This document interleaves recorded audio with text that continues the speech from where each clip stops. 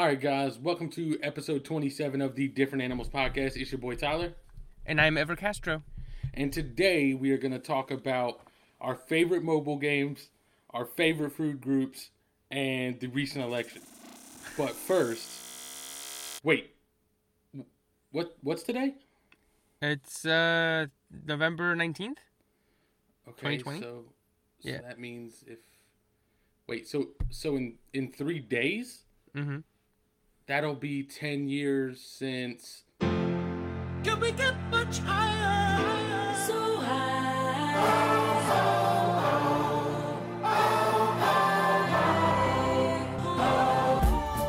Yeah. That's right, 10 fucking years since the best album in the fucking world came out. And fuck all those topics we were talking about earlier. This is all we're talking about, baby.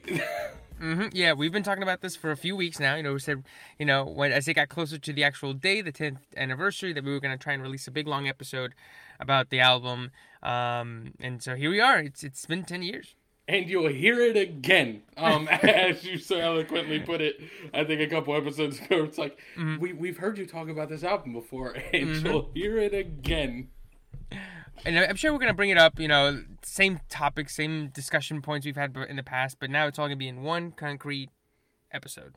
Right. So whenever in your mind you're like, what did they think about the best album to ever grace God's green earth? You'll come to episode 27 every fucking time. And hopefully, you can come back every year when it's 11, 12, 13, 14, and so on. Exactly. So we're gonna talk.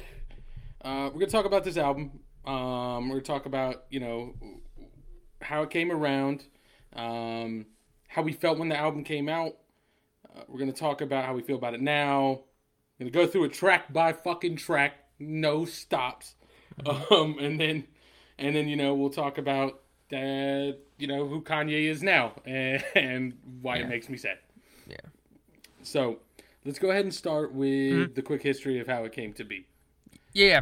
So if you remember, in 2009, he had his VMA thing. Well, even before that. So in 2008, I believe he broke up his engagement with his fiancée, and then his mother passed away. And she was a huge influence in his life, and so he took that very hard. And the loss of both his actual mom and then his relationship led to 808s and heartbreak. And then after that, he started dating Amber Rose. Right. And I think he said he had some drinking problems, or he had some substance abuse problems. No way. Kanye West that showed up to the VMAs with the bottle, I think, Hennessy, and interrupted the whole fucking show. You think he had drinking problems? Yeah, and it all culminated on that night in 2009, where he interrupted Taylor Swift when she won Album of the Best Music Video of the Year, which was right. Because that music video for Single Ladies is better. He was right, but nobody ever says that. Right. But anyway, here's the thing. He's right. He didn't have to be such a dickhead about it, but he was right. Yeah. He was just drunk, and then he was like, and he does the shrug, and then that's immortalized forever. And then eventually kind of breaking both of their brains forever. But anyway, that's another topic for another discussion for another day. And so then he goes into recluse. Obama calls him a jackass. He's like public enemy number Also one. Also fair. Obama calling him a jackass. Here's the deal. I love Kanye West. Calling him a jackass, probably fair. Makes sense. Yeah, it's par for the course. And so he goes into a reclusive state. He goes to Hawaii and just hangs out there. And then he eventually starts to work on a new album. And a new album that he sort of it's the greatest distillation right off the bat of his sort of CEO of hip hop type of work, especially where he just brings in everybody and everybody brings it into the melting pot. There's no J. Cole shit here, no features, but it's also not like fucking DJ Khaled where it's just 20 features per song. It's like a perfect mix of both his point of view and his voice and his tone with everybody else's. So he brings everybody to Hawaii. They record this album. In a way, it's a perfect mixture of the 4 albums that came before it, in that there's soul samples, there is the stadium sound from Graduation, which we talked about, there's the orchestral sound from Late Registration, and then there's the sort of techno synthy dark pop sound of 808s. So it's sort of, he brought all of them together to make this, I guess 14 track or 13 track song album, and then it was released. in November of 2010. But before that, he released a bunch of songs that some of them were included in the album, some of them weren't, called Good Fridays. So every Friday leading up to the album, he would release a new song. Mm-hmm. And I think a few of them were on there. I think Power was one of them. Eventually, a Remix was one of them. I think Devil in a New Dress was a part of it. And then along with a bunch of other ones that we have discussed in this podcast before. Right. And so the album comes out to near universal acclaim. And that's kind of where it all started. Right. And one thing I do want to touch on that you mentioned is that you said this album's like really like a culmination. Like it really pulls everything he had done up to this point together, right? Like you weren't getting any late registration tracks on 808s. You weren't getting any College Dropout tracks on Graduation. You know what I mean? Like every single one of his albums, except for you could maybe convince me that College Dropout and Late Registration, there are songs that could overlap, but up until this point, like other than those two. Graduation is extremely distinct in its sound, and it will sound like Graduation. If you wiped my brain of all lyrics and beats, but I still had the idea of what each album felt like or sounded like, I could still pick out a Graduation song. You know what I mean? I'd be like, that one's Graduation. And then fucking 808s would come on and be like, that's an 808s and Heartbreak song. And maybe, like I said, the first two albums would get a little difficult to differentiate. And even if you look at past this album, like Yeezus, you can 100% tell a Yeezus song when it comes on. Yes. So, but one thing I think is important also is that, like, really, even through, like, just the sound, feel, lyrics of this album, you get that story. Like you feel the transitions throughout the album that, like you said, you have the intense, well, I don't want to get too much into it because we're going to talk about it later in the album, but like you feel like, I feel like I can pinpoint where things change in the album and where it kind of reflects on his life and what things have happened. You know what I mean? Yeah. So that's one thing that's always like really struck me about this in particular. Yeah. Yeah. And so when it first came out, like, what were your first impressions? When did you first hear it? Like, what was that discovery like? I think so, all right, and this is it's hard to say. I didn't really look this up because it's how I feel about it. Like, memory is infinitely fallible. Like, your memory will betray you at any given moment. But like, I feel like you said he like became a recluse and was in Hawaii and like putting this together. But like, I don't feel like there was news that he was putting it together. Like when he went to Wyoming, everyone was like, oh, Drake went up to Wyoming. Oh, Travis Scott's in Wyoming. Oh, Kid Cudi's in Wyoming. And so you're like, oh, he's definitely making an album. But like this, I don't remember. I feel like up until very close to when it was coming out, being like, Kanye has an album? He's been working on it? Like I remember being shocked that there was an album coming out. And then I think I heard or maybe some of the names were shown of who was going to be on it and who participated. And I was like, holy shit, this is going to be next level. And then it came out and it was everything I had hoped for. Like I remember instantly loving like everything on the album. The thing is this album to me is the epitome of like, deep cuts are the best. Like you know what I mean? Like Monster is what it is, obviously. You know what I mean? Power is what it is. Which now that I think about it, those were singles, so obviously there was more knowledge about this album before it came out than I knew.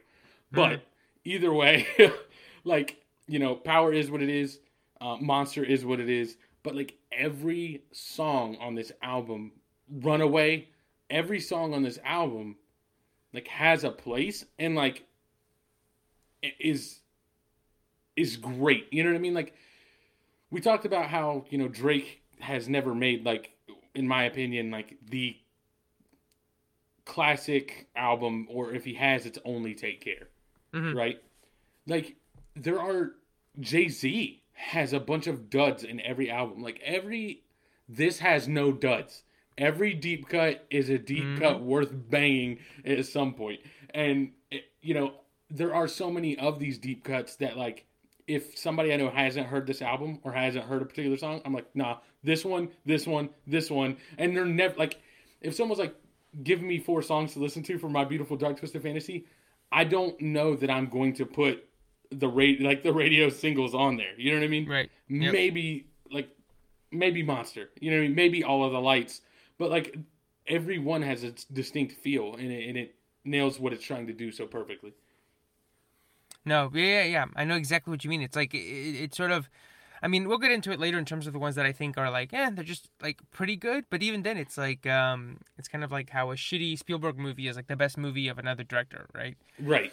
So yeah. So like, that I feel the exact same way. But my first impressions, I think I listened to some of the Good Friday ones first. Mm-hmm. And before this album, like I knew, like I liked Kanye West. I was like, yeah, you knew the sort of the really popular songs like Stronger and all those, and I always thought he was a good artist, but I was never like a huge fan. Like I wasn't like, oh my gosh. And so then this album comes out, or like the early Good Friday ones come out, and I'm like, this sounds really good. Like I really like how this sounds. And then finally the album comes out, and around this time, I don't even know how I got the album. Like I remember one day I had it on like a mixed, like a burned CD. Right?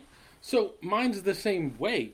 And like I don't remember being a humongous Kanye West fan before this. But like if you look at his earlier albums, it's like, well, yeah, I remember Jesus Walks and it was a banger. Yeah. And I remember Gold Digger and it was a banger, and Touch the Sky was a banger, and Stronger was a banger, and Amazing was a banger. And so even like Heartless, big, Heartless I think was like #1 in the country for a while.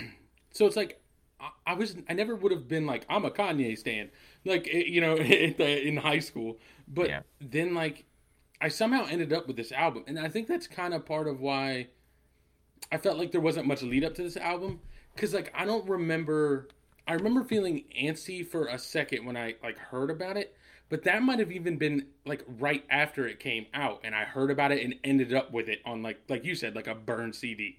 Mm-hmm. And it was like you said, like I wasn't the biggest Kanye fan at that point. I mean, I liked all the songs of his that were big, but like I was not like, oh, I'm feeling for that new Kanye release. You know exactly. what I mean? Yep. I feel that. Yep, the same way. Yeah. And so I just had the album. Like I don't even know how I got it. I think I'm sure somebody downloaded it for me and burned it for me, and then like, but I don't have a memory of getting it. I just like have always had it from like senior year.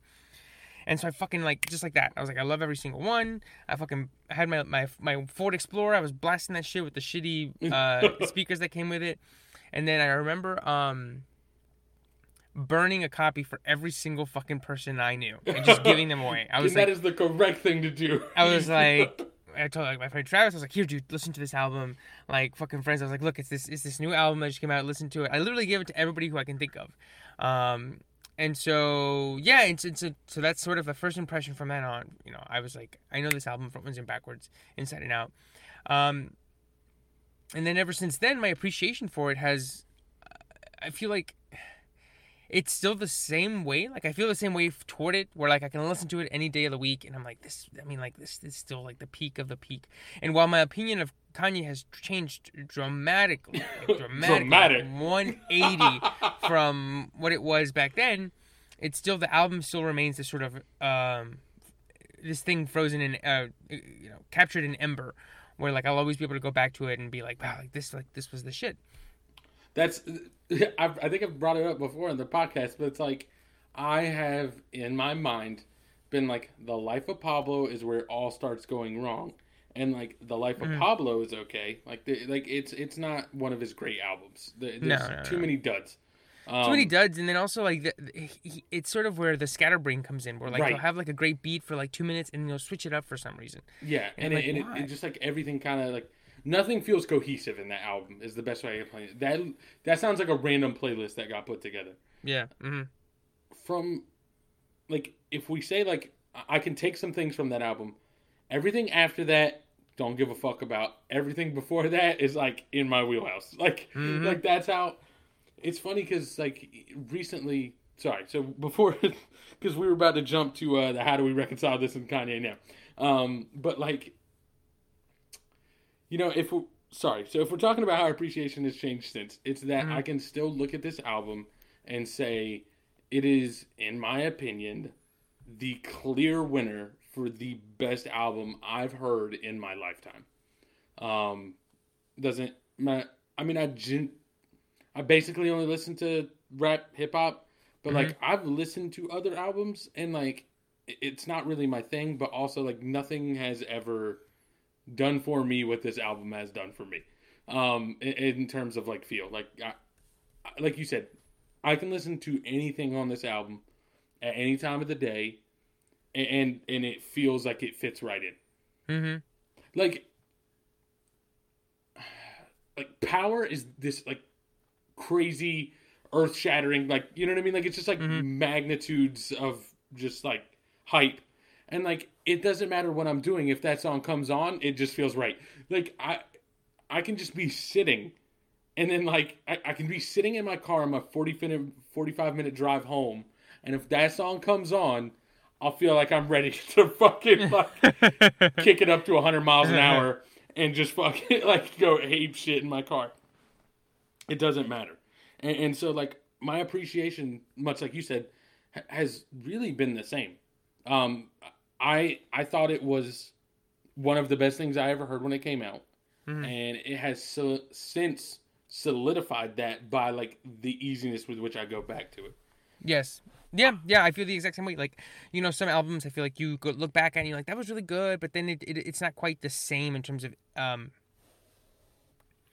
sort of how you appreciate it, or you appreciate it for nostalgia reasons. Like for example, like Hybrid Theory from Linkin Park, which I've talked about here before. You know, I loved that album as a kid, like for genuine, like I love this music reasons. Right. And now I listen to it and I love it, but it's not. I wouldn't say like, oh, this music's great. I mean, I think it is great music. I mean, you don't sell 10 million copies, you know, being bad music. But I think in my heart, I appreciate the nostalgia of it, or like what it meant to me then. I'm like, that was really good. I love that music and I love it now. But for this album, I feel like I love it now for the same reasons I would love something like, I don't know, what was my favorite album last year? Like Igor or Sweetener. Right. Or If somebody Future Nostalgia. If someone like, hit the whole world with one of the fucking Men in Black flashes, right, for just that album, if that album dropped today, it would still be a banger. Like, it hasn't aged at all. Exactly. Yep. Yeah, and so like, and I feel the exact same way, where it's like it feels new. It feels as new as it was 10 years ago. The sound has not aged, which I mean, I know 10 years isn't that much, and I feel like music more than movies or anything else sort of doesn't age as much or as quickly as something like TV or literature or movies. But it still feels new. It feels like kind of like it feels like I forget who said, I forget where I saw it this week, but you know, B.O.B. by Outkast. Yeah. They said, you know, it feels, you know, it came out 20 years ago, but it feels like it's still from 20 years into the future. Like that's how futuristic it sounds, and I feel like that's this album, like all the way through. Absolutely. So I'm looking at like the best songs of 2010, like the 2010 Billboard year-end charts. Yep. Love the Way You Lie, an Eminem song. Just the Way You Are, Bruno Mars. Nothing on You, B.O.B. That's a good one. They are OMG by Usher, which is terrible. Airplanes. Like, all of these, even Nothing on You, which is like good, still doesn't feel like it would be relevant today to me. You know what I mean? Yeah. It would feel out of place based on everything else that like is on the radio. And this wouldn't. You know what I mean? So I think that's again a testament to that. Like this was so well done. It's the most airtight an album has ever been for me. Right. Yeah. So do you want to go through it and just give our thoughts? Yeah. So we'll go through it. Absolutely. So you want to start with obviously Dark Fantasy, right? Yes. The very first song. Yeah. So it starts off, you know, Dark Fantasy. Everybody's heard, you know, can we get much higher? As you heard earlier in this episode. Right. And then it starts off with the Nicki reading. I think it's like an English fairy tale or something, or it was a Roald Dahl book, I think. And then of course the rest of the song is amazing. Right. This is one of the best first tracks on an album, period. Like, and here's the deal. I could probably go through this album and be like, this is the best fourth track on an album ever. This is the best fifth track on an album ever. Like, exactly. But this really is, it's so, grand, and then also like new and still like good. It's like I feel like beginning songs and albums are either usually super safe or almost like swing and miss. You know what I mean? Like I feel like you're either trying to do way too much, or you're just like just gonna play it safe and start this one with one that everyone's gonna be okay with. You know what I mean? Yeah. But like this comes in blowing your fucking brains out, and then like is like nah, but we're still good. You know what I mean? Like you hear, like you said, a Roald Dahl quote or whatever, like a fairy tale quote, a choir, and then we just get just actual fucking bars. Like Yes, and it's like they get like the, I fantasized about this back in Chicago. mercy, mercy me, that mercy Alago. And then it just All of it's so good. Like it all flows so well. His flow on the song is impeccable, which is going to be the case in all of these. The lyrics are 100% there for almost every one of these songs. There's so many quotable lines in every song, but specifically this one. I think this one has more quotable lines to me than just about any other song on this album. Mm-hmm. Yeah, and which one am I thinking about? How you say broke in Spanish? Me no hablo. Yeah. Yeah. That's how you say broke in Spanish. Me no hablo. God, all of it's good. God, what was it? I remember at one point when I was going to UNCG. My plan was to be a high school teacher, and I was gonna be an English teacher.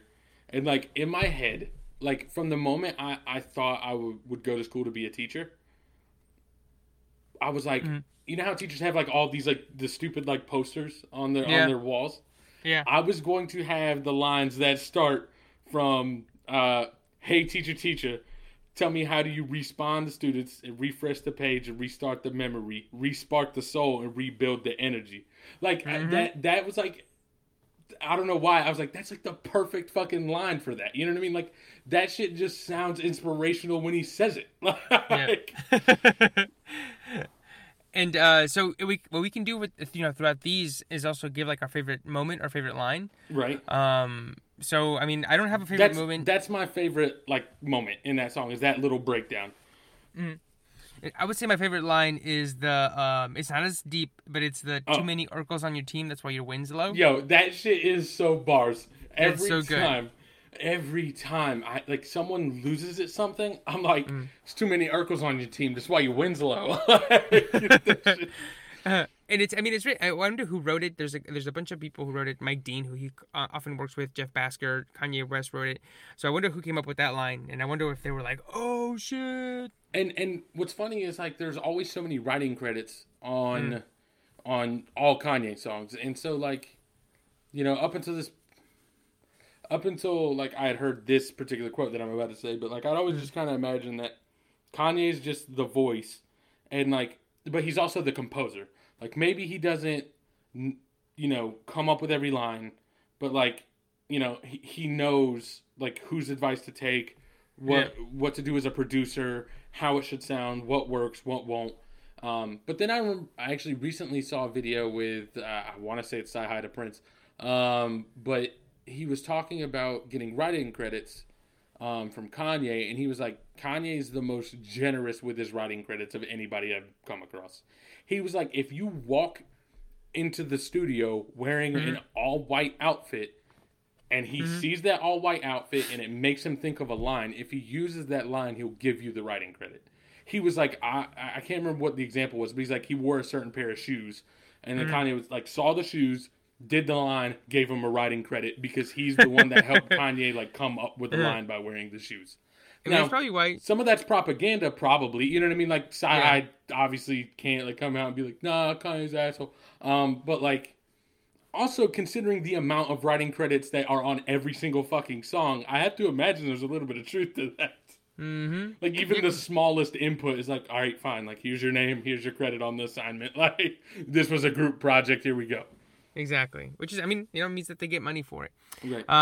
So this one, so Dark Fantasy, produced by, West, No ID, The RZA, Mike Dean, and Jeff Basker, who I mentioned a little bit before. So that's with the producer on him. And I think Kanye West is the producer on all of these except for one, and we'll get to that one later. But then he has a team, of course, helping him out, especially Mike Dean. Yeah.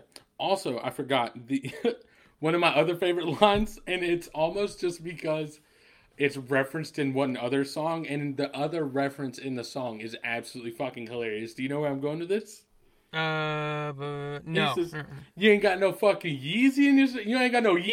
It's like every time I think of Rella by Tyler, the Creator, it's like, you ain't got no fucking Yeezy? Probably got some fucking Jaquan, but you ain't got no fucking Yeezy?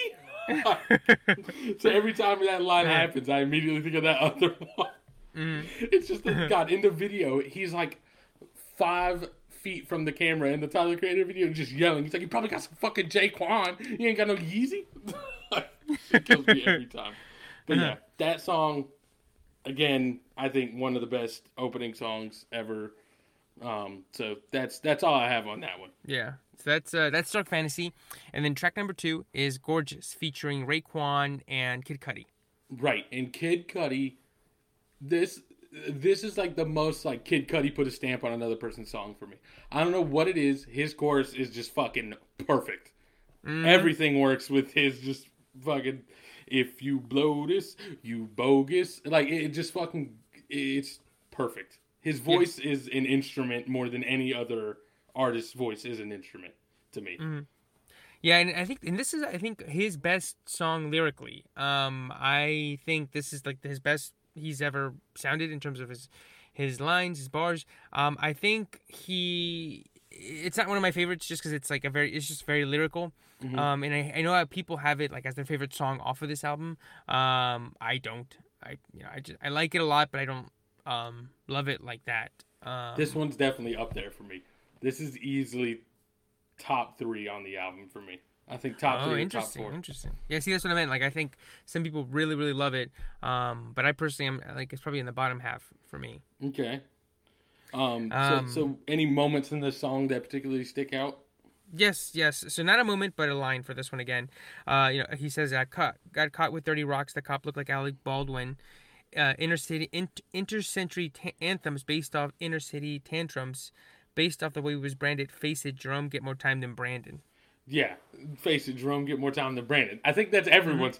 And like, again, spitting facts. Like, yes. And I love the Alec Baldwin line because at that time I loved 30 Rock, so I was like, oh fuck. Yeah, that one. Here's the thing: I didn't even watch 30 Rock at the time. That one didn't really hit me right till later. Like when 30 Rock was playing like on reruns all the time, I was like, I think I was watching 30 Rock. I don't even think I heard the line. I just think at one point I was like, got caught with 30 Rocks. The cop looked like Alec Baldwin. Fuck. It's just so perfect.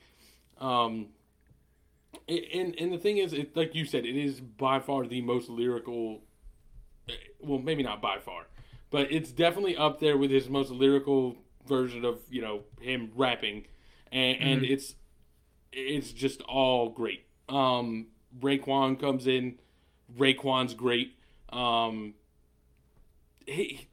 Raekwon's voice is so distinct. All of Wu-Tang is so distinct, but also Raekwon, just like everyone else, like the song feels different once he gets on there to me. Like it becomes a different song, but it's still solid. And it's funny because the beat slows down. change. I guess it slows down a little bit, but it's not like substantially different. It's not like Sicko Mode where the whole fucking thing changed. Oh, right. No, yeah. So like, in all of it works. You know what I mean? Yes. I don't really have anything else for it. Wikipedia says it's a bluesy rock-driven song that's about social injustice and sexual exploitation, and social disillusionment. And I think that's so true. I think it's his most, like it's how can I say? I mean, it's his least showy song on an album that's full of showy songs. Right, but the thing is while it is not super showy, right? I think the whole time, to me, this song has always felt like fuck you, like I'm the best and I'm not getting credit. Like that to me feels like what this song has always felt like to me from him. And that kind of goes with the disillusionment thing. You know what I mean? Like, he has the line, like, what's a black beetle anyway? A fucking roach? And so, like, obviously at that point, he's like, I'm just as good as the Beatles, and I'm not getting the respect. You're treating me like I'm a roach. You know what I mean? Right. Like, and I think a lot of this comes from, you have 3 straight albums of nothing but just greatness, right? College Dropout, Late Registration, Graduation. And then the 808s and Heartbreak is in there. That's not really my thing, but I know it's good for what it is.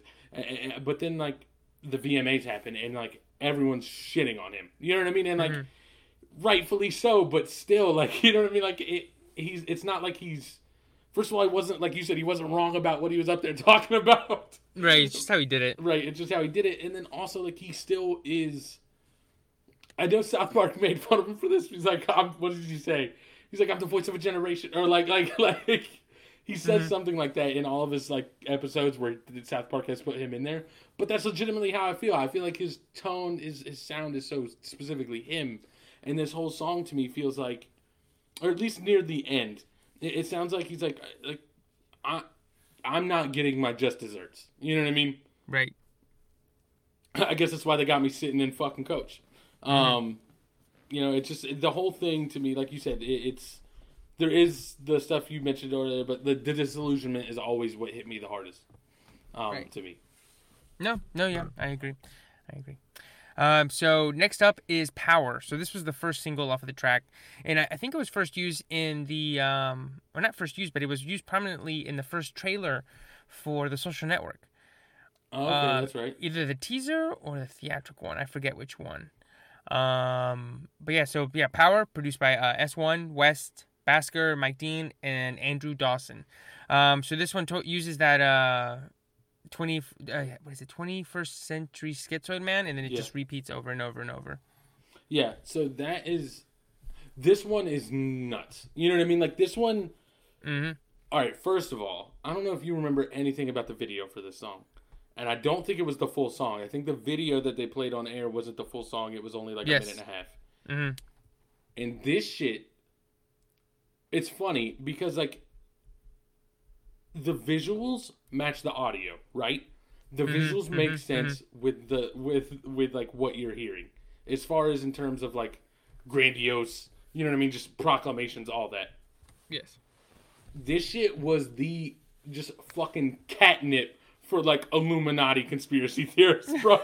They were like, he's wearing an owl chain. There's a pyramid behind him. There's also Egyptian imagery. Like people were losing their fucking minds, telling me, like, how he was in the Illuminati starting the New World Order when this fucking video came out. Do you remember that at all? Yes. Yeah, because the music video is like a super close-up of West's face, and then it slowly zooms out, and then you see that it's like a Renaissance painting with, like, these Greek columns and eagles, and I think the sword of Damocles is over his head, and then there's, like, fighters and women, and then it just keeps zooming out and out, and it just goes more and more back, and it's like he's like an ancient Rome mixed with, like, the future. Right. And, like, people were like, oh, this is the fucking end of the world. This is the fucking Illuminati. Like, everything's coming. And the thing is, it's like, it was funny because every time someone said that, I'd be like, everybody that was ever one of those conspiracy theorists, I was like, you're fucking ridiculous. But on top of that, I was like, this music does sound like that. Like, this music does sound like someone who thinks they're an all-powerful being, like, that can change the, like, shape-shift the fucking political, you know what I mean? Like, change the whole landscape of the universe. Like, that's what it's made to sound like to me. And the name of the song is fucking Power, so obviously that's the point he was trying to get across. And I feel like this is the one that the first of the three that sounds the most like Graduation sounds. Yeah, I could see that. Like, absolutely. Sort of like big arena, like I always loved listening to this one, like, as loud as hell, just like fucking just bumping in you can feel it in your chest. This one to me is all right, so this is like completely not My Beautiful Dark Twisted Fantasy, but I don't know if you remember. Do you remember what the very first single off Watch the Throne was? Ham. Yes. So Ham was, again, this, like, just giant fucking loud screaming orchestra, fucking choir, people losing their shit. This to me sounds like if Graduation and Ham had a baby. Like it has all the levels of, like, grandioseness, and then also, like, all the kind of, like, standard like Graduation had that stadium sound, which is just like it's hard to explain. It's like electric. It's almost rock Right. in its use of synths and pops, but it's also forces the lyrics to be sparse so that you can hear everything as you're screaming along to it. Right, absolutely. And I think that's what this song does. I think it mixes what you hear in Ham. What's funny is I loved Ham when it came out, and I remember being surprised when the rest of Watch Stone came out because it didn't sound quite like it. Like, Yeah. and Ham also I don't even think was on the actual album. I think it was on the deluxe. It was on the deluxe. I don't think people really liked it. I like the Lex Luger stuff. I think that fits well with like Waka Flocka, and it fit well with what they were going for that song. But some people hated it. Yeah, and I remember Jay-Z was even. There was a quote I read where Jay-Z was talking about it, and he was like, we just kind of went away from that. He was like, because that's not some shit you want screaming through your house or in your car and someone comes walking by. And I was like, wrong. I absolutely want that screaming through my fucking house because I had it screaming through my house. So, like, this is to me, like, the most tolerable version of that. Because the thing is why I love that song, while I loved Ham, I can see what he's saying. You know what I mean? Like, Yes. like that. It is a little. It's a lot. It's doing a lot. You know what I Yes. mean? And I feel like this is the utmost version of what people will accept from that without it being divisive. No, yeah. I totally know what you mean. Totally know. Yeah. So Any moments or lines in this song? moments. Do you know? You go first. I didn't think of one for this one. So if you have one, let's see. I'm like looking through it. There's obviously the Obama. You know what it is? I don't know why. It's at the end of the day, God damn it, I'm killing this shit. I know damn well y'all feeling this shit. I don't need your pussy, bitch. I'm on my own dick. Like every time I was like, that's bars. That's amazing. Like I ain't never heard someone say I'm on my own dick, but I was like, I think I need to start using that. Totally did not start using that in my daily lexicon. But deep down, I was like, I bet I'd be a baller if I could pull that off. Like, yes. I think I like the line, taking my inner child. I'm fighting for custody with all these responsibilities that they entrusted me as I look down at my diamond encrusted piece. yeah, Diamond encrusted piece. Yeah, that one's great. Yeah. Yeah. So up next is I'm gonna put both of these together since they're technically two songs on the album, but they're one, So, and it's All of the Lights, the interlude, and then All of the Lights. okay, and so I'm going to do a quick thing because So what's funny is that All the Lights was definitely a single, right? I definitely Yes. remember it. What's funny is that to me, when I play, if I were to play this, maybe not this album on shuffle, but if I had this album mixed in another playlist with other songs, right, just from different people.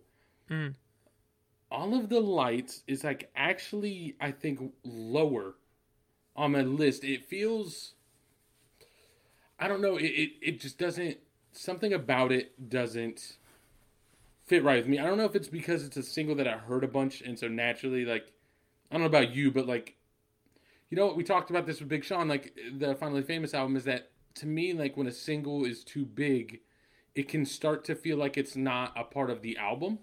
Yes. It can feel like it's just its own thing that was forced in there. Yeah. And I think I I get that feeling with All of the Lights. But when I started, before we recorded this whole week, I've been playing this album over and over and over again. And I think this interlude is crucial for making this song fit in the album.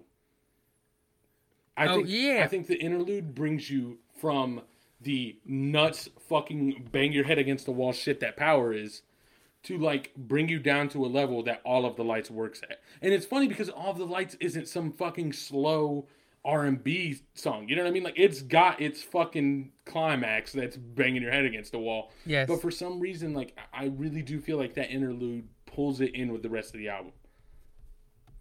Yeah. So I feel the same way in terms of it. Sort of the single part of it, but I was into this song before it was a single or before he made it like a single, so I never felt that. I know exactly what you mean. Like I feel that way about like Bodak Yellow being in Cardi B's album, where I'm like, this song was so fucking huge the year before that when it came out with the album, I was like, somebody just shoved this in there, which makes sense because it was, I think like it was a number one hit, so it makes sense for you to squeeze it into your first album. But it just felt so much bigger than the album that I was like, what is this doing here? But I didn't feel that about this one just because I had already listened to it a bunch before he sort of chose it to be the following album. But this is probably my second favorite song on the album, or maybe third. I think it's my second favorite album, or favorite song from the album. But the interlude is so good. It's like the most beautiful piano and cello you can imagine. Absolutely. And I used to have it as my alarm when I was in college, but I only had it for choice. well, the thing is, so there was a moment where they did an update where you could make any song your alarm to wake up. Mm-hmm. And so I did that for a few months, but then I realized that I didn't, you wake your alarm, you're supposed to have a negative reaction to it because you go, fuck, whatever, right? Right. And so I realized that I would listen to the song as they came up naturally, and I'd be like, whatever, like you just get like this sort of Pavlovian response to it. And so I was like, fuck that, I'm changing it back. Yeah. As much as I love the song, but excuse me. Yes, I love the interlude. I wish, we talked about songs that we could make longer. This is probably one of those. Yeah, absolutely. I feel like I could listen to it for like 5 minutes of just like interpretations or interludes of this over and over and over again. Yeah, absolutely. And like I said, I think what's funny too is the interlude is so simple, right? Like as good as it is, it feels very simple. Like you said, it's a cello and a piano. You know what I mean? Like, and that's what you're getting. And then the actual song Off the Lights is the most complex. I don't think it's the most grandiose. You know what I mean? Like, I think Power is still, looking at everything on that song, like, you know what I mean? It's just like the biggest and the loudest. But I think this is like the most complex song.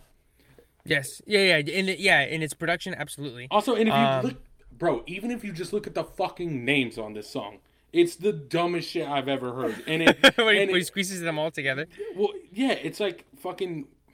All right, here's the deal. I don't remember all the names. Also, I remember watching the music video, and I think at the end he starts flashing the names, and yes. I was like, I didn't even know this motherfucker was in this song. To this day, I can't tell where the fuck John Legend is in this song, but I'm pretty sure his name's in it. It's that like super like squeezed up thing of All of the Lights. And then Rihanna, I think this is like one of the first times that she's on the hook for it. And I think she was only 22 when this song came out. Mm-hmm. And so it's her Cudi, and isn't fucking Fergie on the shit? Fergie's at the end, yes. Mm-hmm. And she gets like the cocaine or the credit card or something like that. And so she's in that. And then Elton John is at the end. I think that's his voice saying the very last part. Apparently Alicia Keys is in this bitch. It says, although the song has contributions from 14 other renowned artists, including Drake, didn't know he was, that's news to me right now. 10 years later. Yeah, it's Alicia Keys, John Legend, The Dream, Drake, Fergie, Kid Cudi, Elton John, Ryan Leslie, Charlie Wilson, Tony Williams, LaRox, Alvin Fields, Kevin Lewis, and Rihanna. It's fucking nuts. It's also Elton John, bro. My man got Elton John on the joint, and it fits perfect, bro. Like at the very, very end, he gets that. I got to tell you that shit is perfect. I don't know why it works. And he does that, but I also feel like I can hear his voice in the choir, the one version of the choir right before he comes in there. I think he's in the like turn up the lights. Like I think he's in that part right before he jumps like this last little bit, and it all fits perfectly. Can you imagine a world where you're like, yeah, I have this song, and they're like, okay. He's like, I got Alicia Keys on it. They're like, okay. John Legend, okay. Drake, it's like you're starting to add a lot of people. Fergie, they're like, what the fuck is she doing in here? Rihanna, fucking Elton John, and people are like, what the fuck are you doing, bro? Make it stop. Make the madness end. And the thing is it's fucking bars. It's fucking amazing beginning to end. It goes so hard. Yeah. I feel the exact same way. Like it's just like for me, like I said, like this is the second favorite song, but this could, This is my favorite song, my second favorite song of the album, but it could easily be any other artist's best song ever. Right. This song would shit. This song singularly would shit on 95% of any artist catalog. And you know what's funny is you mentioned Kid Cudi on it. I forgot what Kid Cudi even did because, as I said before, where Kid Cudi's voice is basically just an instrument, he fucking doubles down on this one because it's just He's like, got that fucking getting mine, baby. It's like, fuck it, bro. I'm in. I'm in And then there. the music video has him in that awesome red jacket, like with his back Yeah, to the he's camera. just got his back and he's like kind of just like bouncing like left to right a little bit. I think staring up at the sky. Like, God, dude, it's so fucking perfect. The video is perfect, and the video again is another perfect visual representation of what this song is. It's fucking nuts. Just neon lights flashing on your screen. You see Kanye, flash, Rihanna's there, flash, Kid Cudi's there, flash, like back to Kanye. It's just like everything's all over the place, and it fits the song so perfectly. And despite being all over the place, it works extremely well. You know what I mean? Yeah. It's not just random dog shit thrown together, as much as it seems like it should be by the way we're talking about it. Any favorite moments from it? Do you, what do you have one? Yeah, I don't have a specific musical moment. I have a line. Okay. When he says, restraining order, can you see my daughter? Her mother, brother, grandmother hate me in that order. Yeah. That's probably where mine was gonna go. Them courts suck me dry. I spent that bread. She need her daddy. Baby, please. Can't let her grow up in that ghetto university. That shit, it's all just so good. And it's this one. The feeling on this one, as nuts and complex as it is to me, is like not very. It's not like braggadocious to me. Like I don't feel that when I listen to this song. You know what I mean? Like Yes. as nuts as every bit of this song is going, and it's like I said, it's not a slow R&B joint. It's fucking going the whole time, but it still feels almost somber to me. Like right? Yeah. And like I feel like this is like the first time where the lyrics go, or the music is so good and the lyrics kind of, I mean, they're there, but they're like a little bit off from what you were expecting. Right. Which I think would backfire immensely in Father Stretch My Hands Part 1. Yeah. Where you have the greatest first minute of hip hop in history of ever, and then he just comes in talking about bleached booty holes. You're like, God damn it. Why did you do this? Yes, I could easily see him doing the same thing for this one. Now, I'm not saying that the lyrics are bad in this one. I think I think it works in this one, but I think he tries it again in that one, and it just fucking falls like flat. Right, and I think it's because, the lyrics in this, while I don't think they're, like, the lyrics are not the draw of this song. You know what I mean? Right. It's the sound. You know what I mean? Even, like, the chorus, which is as good as it is, like, the turn up the lights, it's as good as it is. It has nothing to do with the lyrics. It's just about the sound and how it's played together. Right. You know what I mean? Right. But I think the thing is that while you said the lyrics are different from what you'd expect, it's not dumb. You know what I mean? Like the shit he's saying is not dumb. Like you said, Right. fucking restraining order, can't see my daughter, her mother, brother, grandmother hate me in that order. You know what I mean? Like that's not just some random. Put that line there and then talk about she's bleached her asshole, and if I get bleached in my t-shirt, then I'm gonna look like an asshole or whatever the fuck it is. It's like, Yes. well, this is clearly not in the same league. Yeah. And that's why we don't acknowledge everything in the life of pop. That's why we know that when that album was made, things were going off the rails. Yes, that should have been our first sign. Right. And I think for some people it was. Yeah. I remember there's Pete Davidson was talking about, like, and this was kind of after Kanye had, like, gone more off the deep end. Like, I can't remember what it was on. I think it was on SNL. He's like, I'm off the meds. And he was like, stop. Don't be. There's a reason you were on them. Yeah, exactly. He's like, exactly. I'm on meds. They're great. Yeah, so that is All of the Lights. And then next up is Monster. Which also has a bunch of features. Bon Iver, I think, he does the intro. Rick Ross does like a little snippet.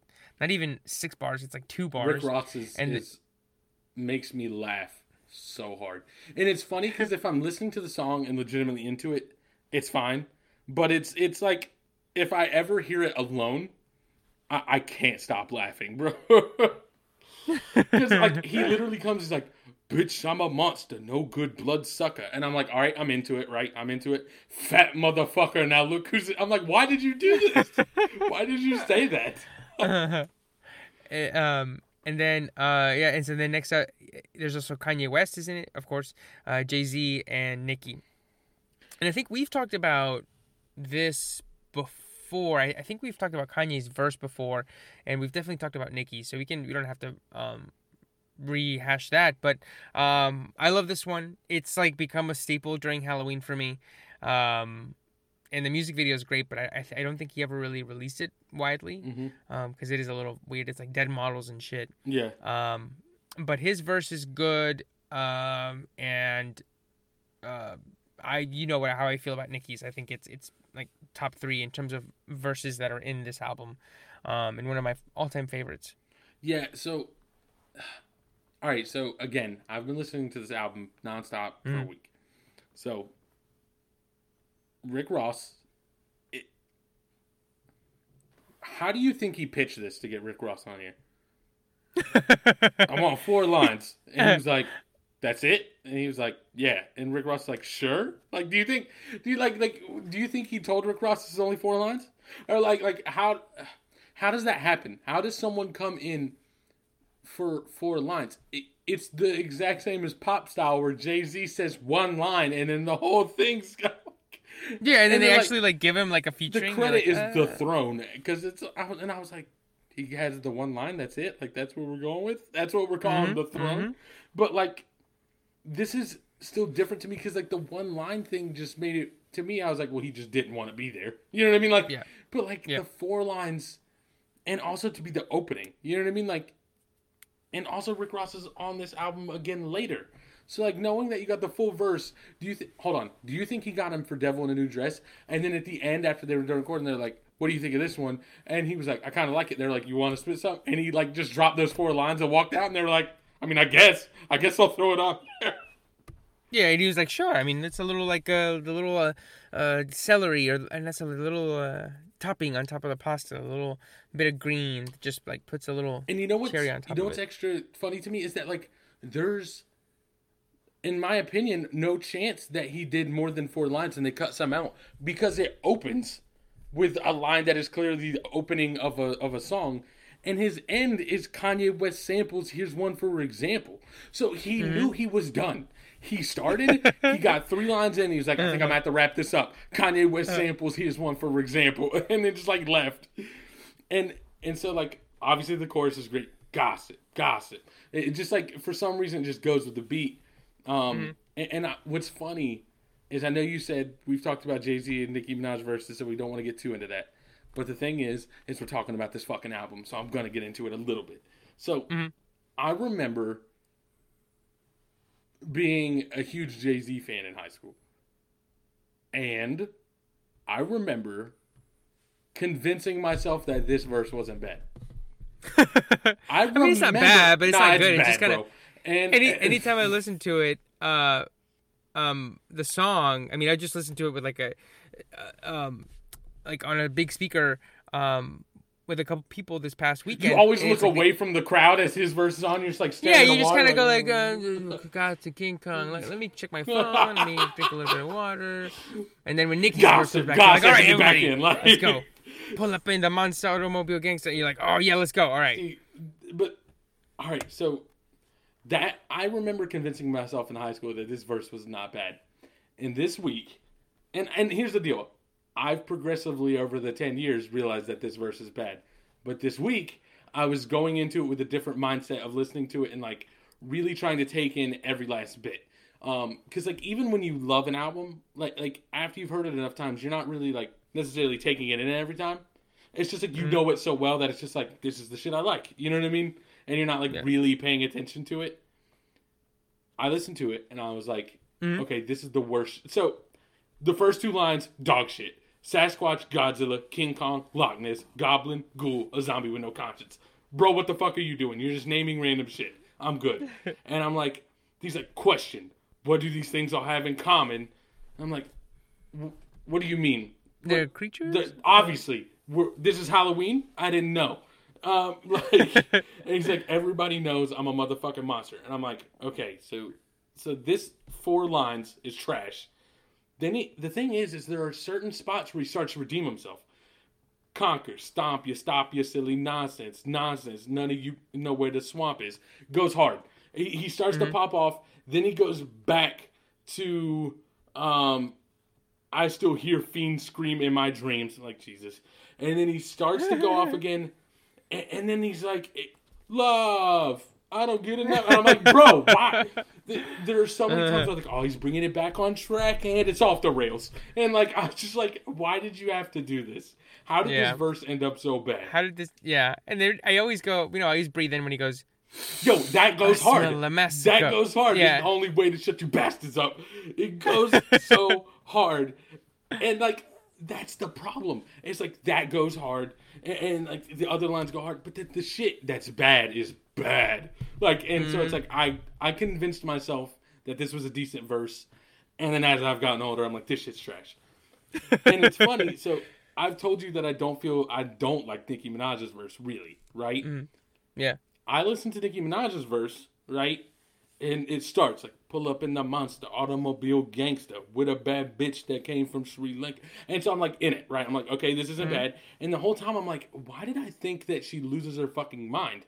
Like, and then, like, halfway through the verse, she loses it, bro, and is going super hard with the whole, like, forget Barbie, fuck Nicki, she's fake. And I'm like, please stop. This is too much. Like, and if you watch the music video, she plays both herself, like the pink hair one and then like this dominatrix one, going back and forth. That actually looks pretty cool because it like sort of does 50-50 like in the song. Yeah, but then but I can't get with the audio of it. Like, she does that and her, bro, I laughed out loud this week. The next line is, she on a diet, but she's a cheesecake. And I'm like, please stop, bro. Why did you do this? It's the most over-the-top version of that I can ever come up to. And I'm just like, you're doing too much. Like, I was 100% with this verse for the first half. And then that started happening. And I was like, oh, yeah, that's why I don't like this verse. See, I am the complete opposite. I love it because it is that sort of insane verse. I think the song wouldn't land where it lands and wouldn't sort of hit the point that it, or the sort of target of what it's trying to sound like and be like without that back end half of her verse. See, to me, it just ruins it. Like, to me, it's a song that, like, Kanye's verse is perfect. Rick Ross is there. And then, like, Jay-Z has a bad verse. And then, like, Nicki Minaj, just up to halfway through it, like, it just doesn't do anything for me. Like there has been no evidence that that's what they were going for to me in the early parts of that song. Like, that song to me is just like a standard sounding rap song, and then she loses her fucking mind at the end. And, like, I just can't deal with it. See, dude, I feel the complete opposite. Yeah. I think she makes the song. I think that verse specifically, like, is sort of like a holy shit moment. At least when I first heard it, it was an oh shit moment for me in terms of that verse. And then ever since then, like, it hasn't lost its potency and its sort of shine in my mind in terms of like one of the best verses like I've ever heard. And I think it makes the song. Yeah, and to be fair, it's clearly just me because everybody else thinks the way you think. It's just too fucking much for me. I can't do it. But yeah, anyways, this song, with all that being said, with 2 fucking duds in my opinion at the end, is still great. It still would shit on most people's catalog. You could put this on 85% of albums and it would be the top 2 song on the album. Absolutely. Favorite moment, real quick? Favorite moment? It might... Nah, okay, so... Other than the Rick Ross that makes me laugh super hard every single time, it has to be We probably have the same one. All right, well, not because I know which one you're gonna say because it is the best one, but I'm giving you my second because so mine's gonna be God, what is it? Through the rap in a trap, triple double, no assist. That like the line right before it. Oh yeah. And then the line right after it is all good. But obviously the number one line has to do with someone's inner organs, correct? Someone's esophagus and sarcophagus. Yes. Yeah. Have you ever had sex with a pharaoh? Put the pussy in a sarcophagus. And sorry, right before. Oh no. Now she's claiming that I bruised her esophagus, head of the class, and she just want to swallow shit. Also, the very ending of this, like, for me, lyrically, was like, I was like, fuck, my man popped off. Which is, he says, I'm living in the future, so the present is my past. My presence is a present. Kiss my ass. Like, I was like, oh, yeah. There's so many, fat, but like past, future, present. The triple entendre, don't even ask me how. Just like my man's hitting timeline bars. Yeah, so that's Monster, and then next up is So Appalled, which is the posse cut of the track, and this was one that I liked it when I first listened to it, but it wasn't until about maybe 5 years ago that I sort of was like, this is a great song, and I think every time I listened to it before then, I was like, this is good, everybody gets their cut in, but it wasn't until like I knew everybody's verse inside and out that I was like, this is like some good fucking shit. I mean, even Sci-Hi the Prince, which we've talked about before, about his line about how he snuck in the calendar one, or he snuck in his verse, and then he just kind of squeezed his way into it. I think even he's great. He still fits Jay's in. great. Yeah, he fits in. Jay's great. Pushes sounds great. Jay sounds, and then Kanye sounds. I can't remember where I saw them mention this, but he sounds different in this song. He does. I love the way it sounds. He does. Here's the thing. It sounds like he has like a sheet over the microphone or something. This has been my number one song on this album since the album came out. It has never not been this song. This song has always been my favorite song on the album. And it is the most standard rap posse cut kind of song on this album. Yeah. I will say that I didn't, again, listening to this on my drive home from work this week, I wear a hat to work every single day. Just like a standard like ball cap. And that doesn't seem like it's going to be relevant, but it is. So this song was playing, and I'm driving, right? Well, and also this album's just been playing, so I'm kind of been into it anyways, right? And so Monster finishes. Monster, again, great song. This song comes on. About halfway through this song, I realize that I'm fucking bobbing my head up and down, right?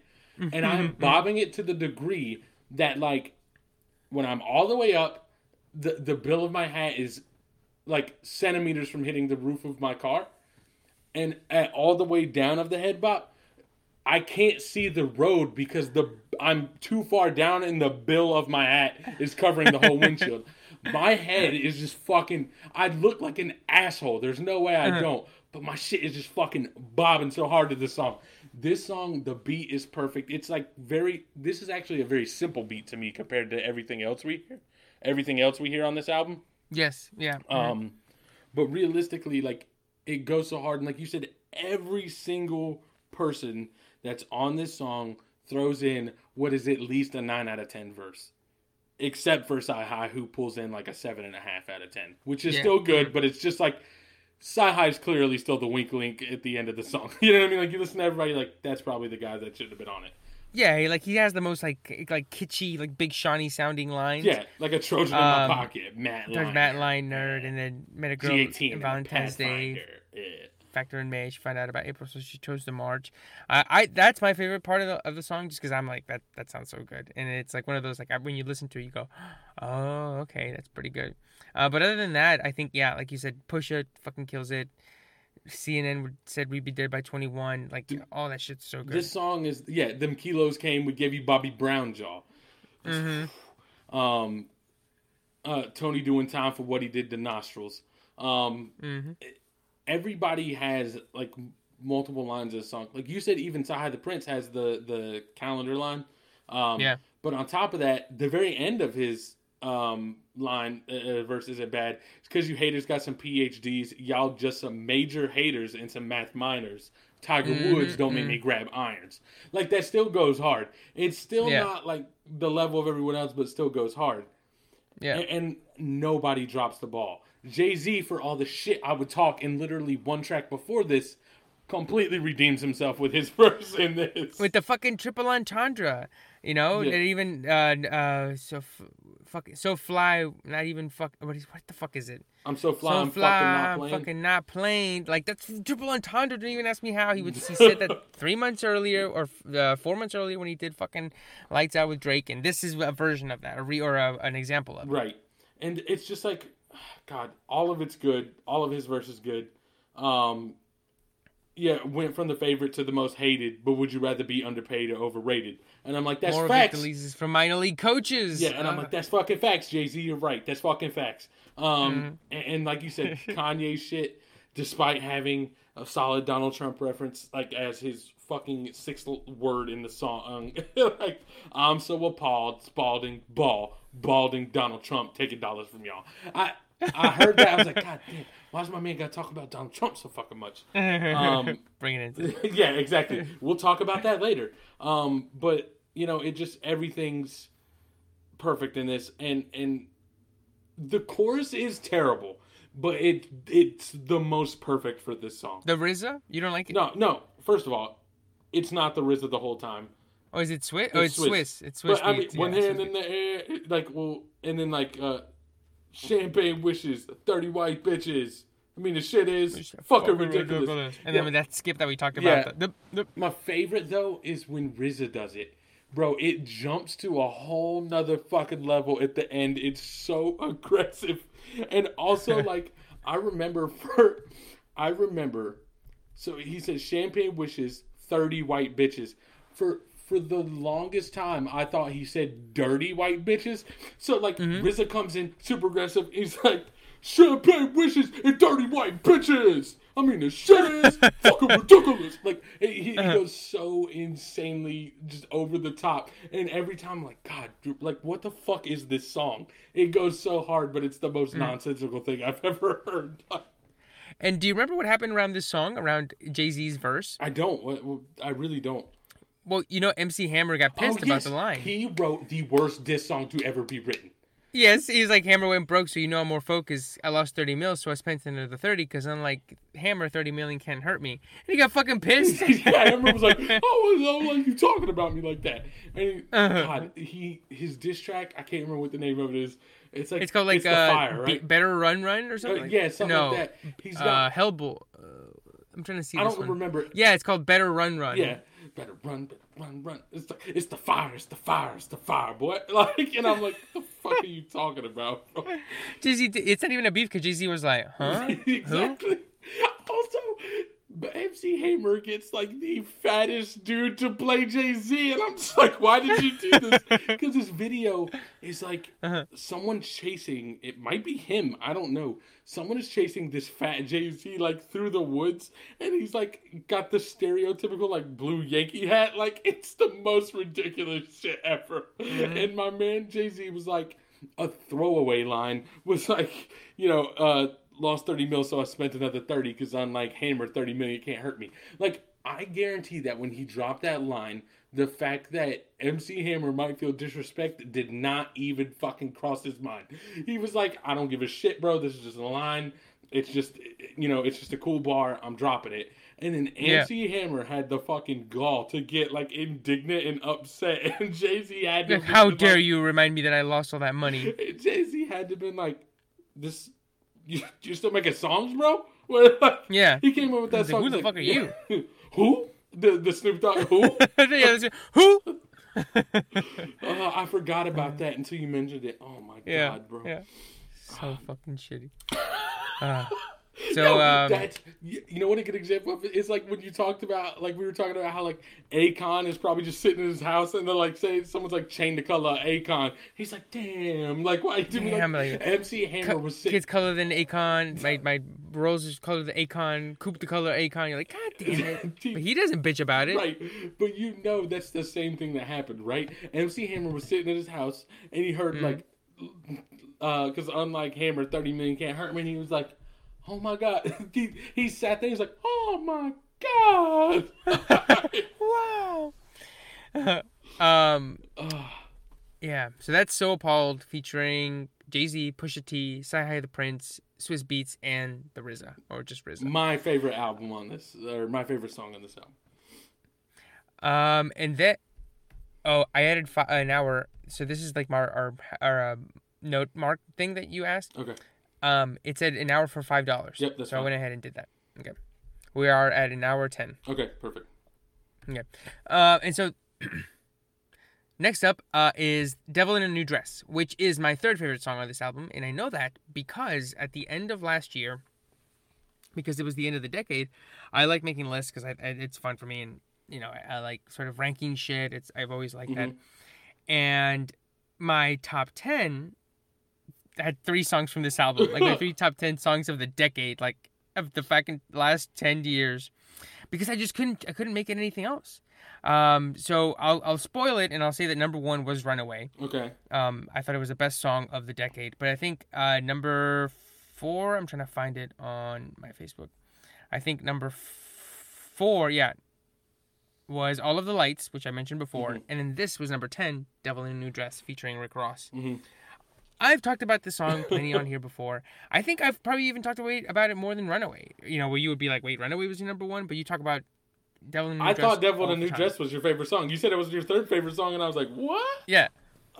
I just think it's the one where I can. It's like, you know, with Runaway and All of the Lights, you kind of go like, look at it, right? You just go like, it's like The Godfather. You just go like, look at it. Like if you watch it, you go, that is great because everything is fucking perfect about it. Right. Whereas if you say something like Shaun of the Dead, or even what's another movie that's like that, like The Matrix. Right. You can point out specific things that you go, that changed everything. That thing sounds awesome. That you can pick out things more succinctly than something like The Godfather or something like Runaway. Right. Also, Like if you go, what's great about? Sorry, go ahead. Oh, I was just saying, you know, if you somebody asks you what's great about Runaway, you just go, fucking like, Just look at it. Do you not have ears? Do you not have ears? Yeah, do you not have ears? Do you not understand like what it is about?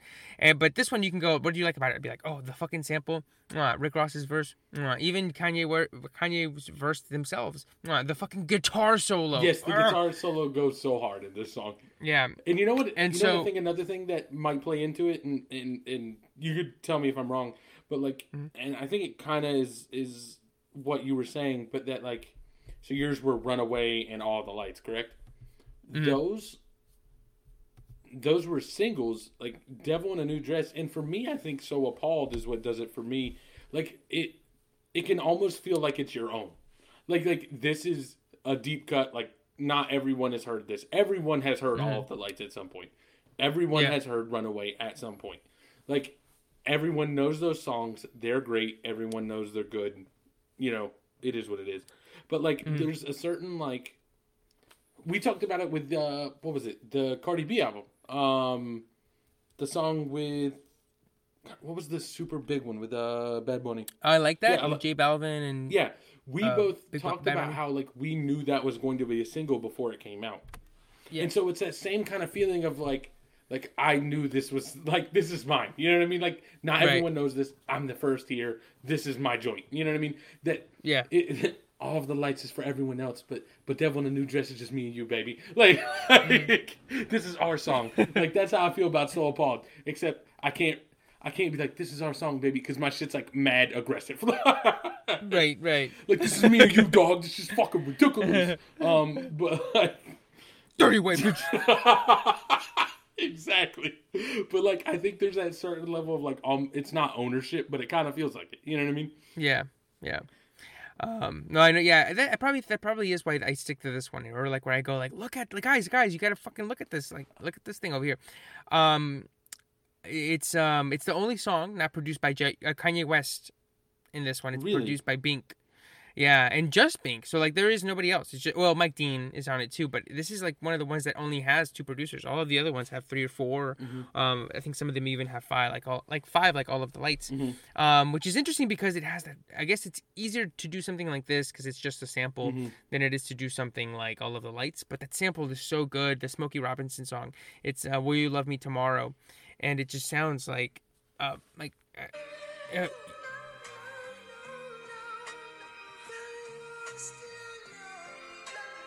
Right.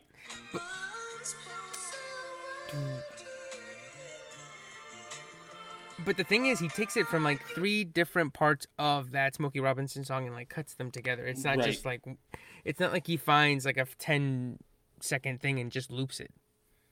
Yeah, it's very complex. It's what's funny is that like, well, I guess no, it's not complex. That's not the word I'm looking for. But like it's it is perfectly done in that it's not like the most simple thing, but like they know exactly what they were going for and they nailed it. And you know, Kanye's verse goes so hard on this song, right? Like even it immediately takes the backseat the moment Rick Ross comes on this. Like what's funny is Otis at the very beginning, at the beginning of Otis, he's like, sounds so soulful, don't you agree? This shit to me is the pinnacle of that. Like this is the most soulful, smooth, just like we're just hanging out and just like chilling. This shit's just going. Everyone's and like no one's attacking the beat. It just feels like they're floating on it. You know what I mean? Like everyone's just riding it from beginning to end. Somebody described the Drake song "Hold On, We're Going Home." Yeah, they described it as smoother than Moonlight enema, a Moonlight Bailey enema administered by Barry White. And so that stuck with me ever since I saw that about that song, and I feel like that fits this one too. Right. Just like the smoothest fucking like silkiest shit you can imagine. Yeah, it goes. It's perfect. It's exactly, and it's such a departure from what we had up to this point, right? You know what I mean? Like it really doubles down on the guitar. It's weird. It's like very unique in terms of like everything else that's happening on this album. This has another. There are, for as much as I love this album, and I think it's nothing but greatness, right? There are so many moments in this album that make me laugh, and like in this song, we love Jesus, but you done learn a lot from Satan. Like that kills me every time I hear it. It's like, why did you do that? Yes, yeah. Like all of his verses, he's like sort of he sounds distracted, sort of right. Like not distracted, but he sounds kind of just like. Hey, like he's I guess that's the point, is that he's supposed to be like somebody talking drunk to like a woman at a bar or like a restaurant or something. So he's kind of just floating in and out. He's not like focused like he is in Gorgeous or even So Appalled. He's just kind of like Satan saying, and he's like, what? Cat got your tongue? And then he lets the music take over a little bit, right? He's kind of, like you said, floating on it. Right, absolutely. And like you said, it is like him just like drunk, just talking like. It feels like it feels like your boy who just got out of a relationship just drunk at a bar. You know what I mean? Like that's how his verse sounds. You know what I mean? Like it's just dumb little like phrases, and like he's clearly not in a fucking up mood. You know what I mean? Like he's definitely in a down mood if it was going to be something. It's just great. And then fucking Rick Ross comes in. Well, before Rick Ross, you have that fucking solo. Yeah, the guitar solo. The guitar solo, and I think it starts off by a piano. I think it's a piano and a cello. Dun, dun, dun, dun. Yeah. Yeah, it starts off with just like the instruments from the interlude of All of the Lights, maybe a violin or something similar to it.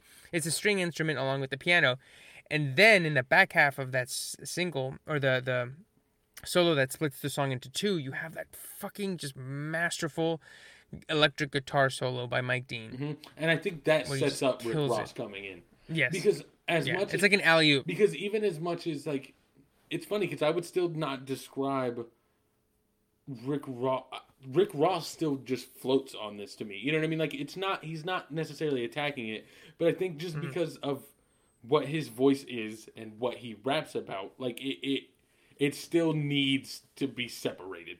We need something to bring us from Kanye's fucking I ordered jerks, said you are what you eat. You know what I mean? Like something to bring you from there to like fucking what Rick Ross's fucking opening. Yes. Like the Have you ever played Crash Bandicoot, the original, the old ones? Yeah, I think a long time ago. So yeah. this guitar solo is the opening of the doors when the boulders drops and just starts fucking rolling behind you. You know what I mean? Like, and that's Yeah. what Rick Ross's verse is. It's that just fucking boulder. It's the boulder's not doing anything, right? The boulder's just rolling along with gravity, but it's still a giant fucking boulder. And that's like the best way I can describe how I feel like Rick Ross is on this song, which is that like Rick Ross isn't being any like this is probably the smoothest Rick Ross can be. You know what I mean? Like, he's not doing, like, his verse in John with Lil Wayne, where it's just, like, the super aggressive, hard rap shit. It's just like, nah, like, Rick Ross is just a big dude with a deep-ass voice, and he's going to talk about some The shit. deep-ass voice, and he's talking about luxury shoes. And, Yeah, exactly. Sherry red chariots. Yeah, and so, like, you're going to have to amp it up a little bit. He's not trying, but you just have to bring it to him. You know what I mean? Like, Yes. And that's exactly what it is. And it's funny. This was one of the most disappointed I've ever been, is that, like, I showed someone this verse and they were just like, yeah. And I was like, what the fuck are you talking about? Like, this is the most amazing shit. Like, this to me was just the most, it's super unique to me. Like, I don't think you're going to get that combination of, like, a Rick Ross sounding person on this kind of beat, like, pulling this off in this moment the way you did in this song.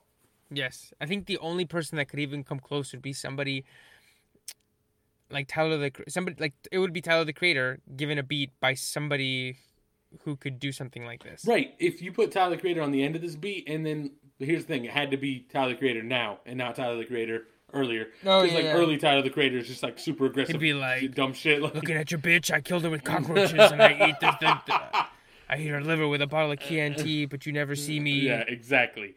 But, like, Tyler the Creator now has matured and, like, is a little more reasonable. So, like, I think, that would be perfect. That would be another good example of, like, the only real person I can think of pulling that off now. But you know what's funny is we get kind of close later in this album, I think. You know what I mean? Maybe not close, but, like, in terms of, like, I would have never pictured this person on a song, and they just kind of, like, float on it. Which to me is Pusha T and Runaway, but we'll get to that. Like, but yeah. So what other than the obvious answer being the Rick Ross verse? What do you have a line, a verse, a moment? Yeah. Yes, it's just a small line that I always think about, or I always like. I think I've tweeted before like 3 or 4 times for no reason, but it's so many cars. DMV thought it was mail fraud. Yes, bro. I was good. Listening to this song on the like I said, on the way home from work, and for some reason it just hit me so hard. I was like, so many cars, the DMV thought it was mail fraud. I was like, God damn. Because it's not, so many cars that the cops were like, who bought these cars? It's like the DMV thought that he was getting so many mails for all the licenses and shit. There's so many cars. Like, that's so fucking good. God, and that's the thing is, like, in this verse, like, all of his luxury rap shit isn't, like, it's all, like, one step further. You know what I mean? Like he doesn't just say that he's got a bad bitch. You know what I mean? He's not just like, nah, my girl's fine. He says, looking at my bitch, I bet she give your ass a bone. Like, looking at my wrist, it'll turn your ass to stone. I don't even know what the fuck that line means. Because, like, to me, I feel like that's supposed to be a Medusa reference, but I don't fucking get it. It's like ice? Like ice is going to freeze you? Maybe. Also, there's a line in this song that I'm pretty sure it's in this one. I can't find it right now while I'm looking at it, but I feel like I'm overlooking it. But he says, God bless the man I put the ice over in this song, right? Yes, Ooh.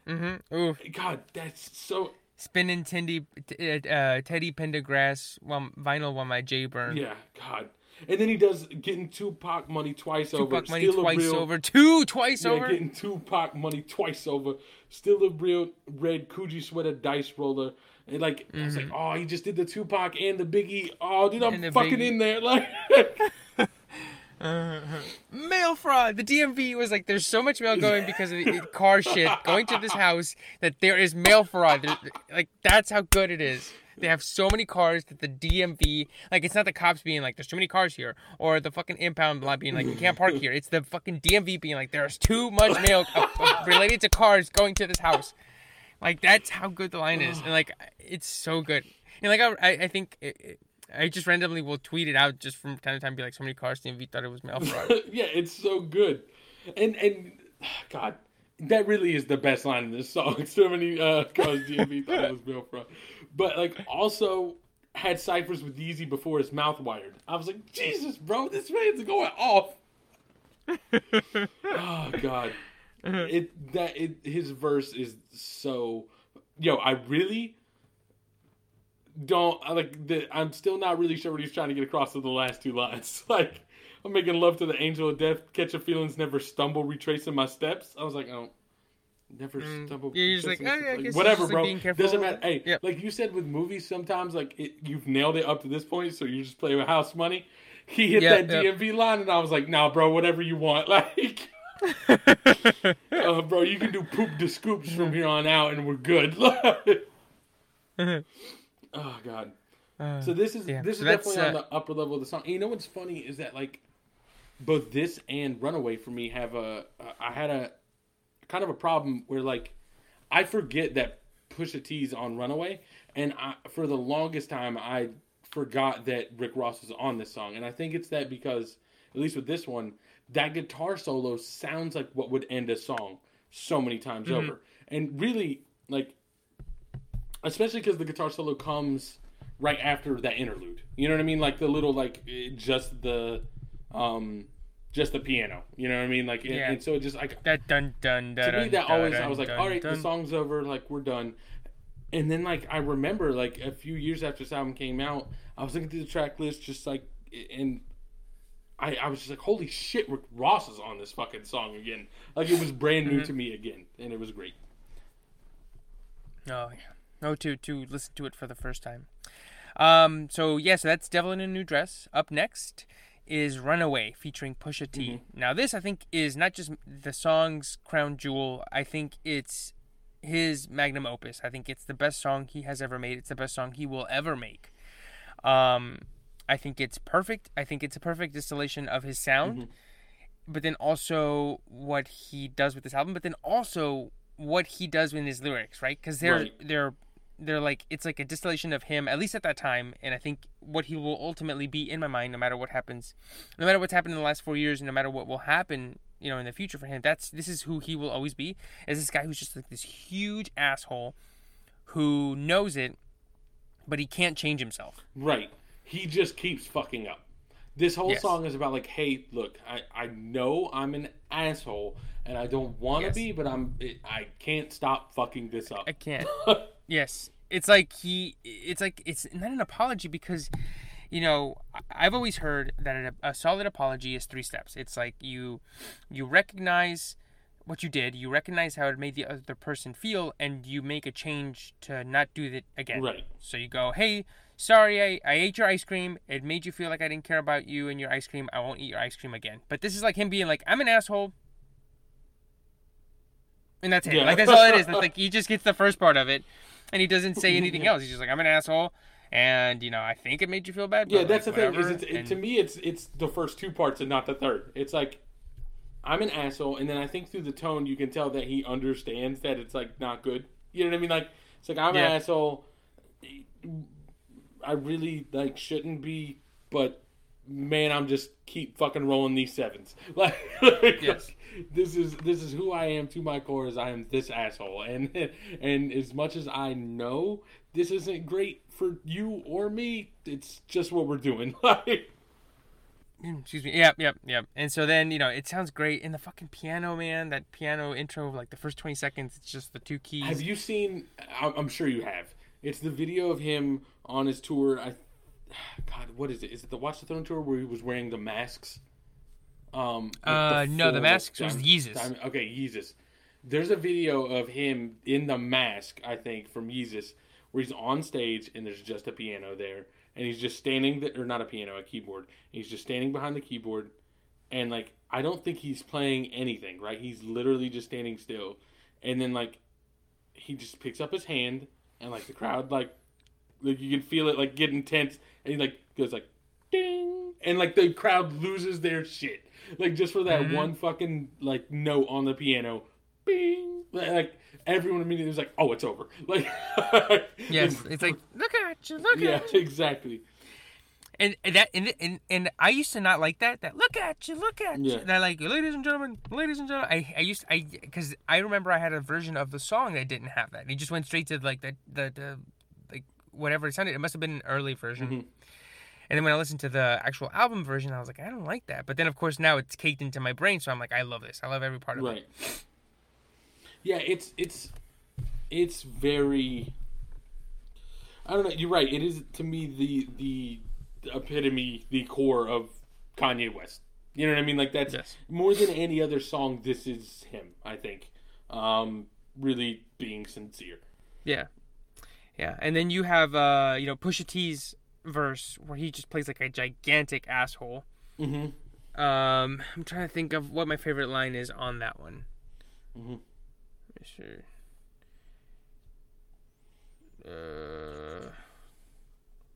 Let me look this up. Do you have thoughts about it while I look this up? It's weird because I think the reason this song was never as high for me as it was for everyone else is that like everything this song is for me is like very meta. Like thinking about like who Kanye West is makes this song better. Thinking about thinking about how this fits in with all these other things, like all the context, circumstance, everything makes the song better. But for me, like the actual song on its own never really did that for me. This is one that like 100% would be in my bottom half of this album, outside of the album. Inside the album, as it comes on, is definitely top. You know what I mean? Like if you're I don't even mean like in the album like on shuffle. I mean like if you play this album beginning to end in order, this immediately jumps to top 5.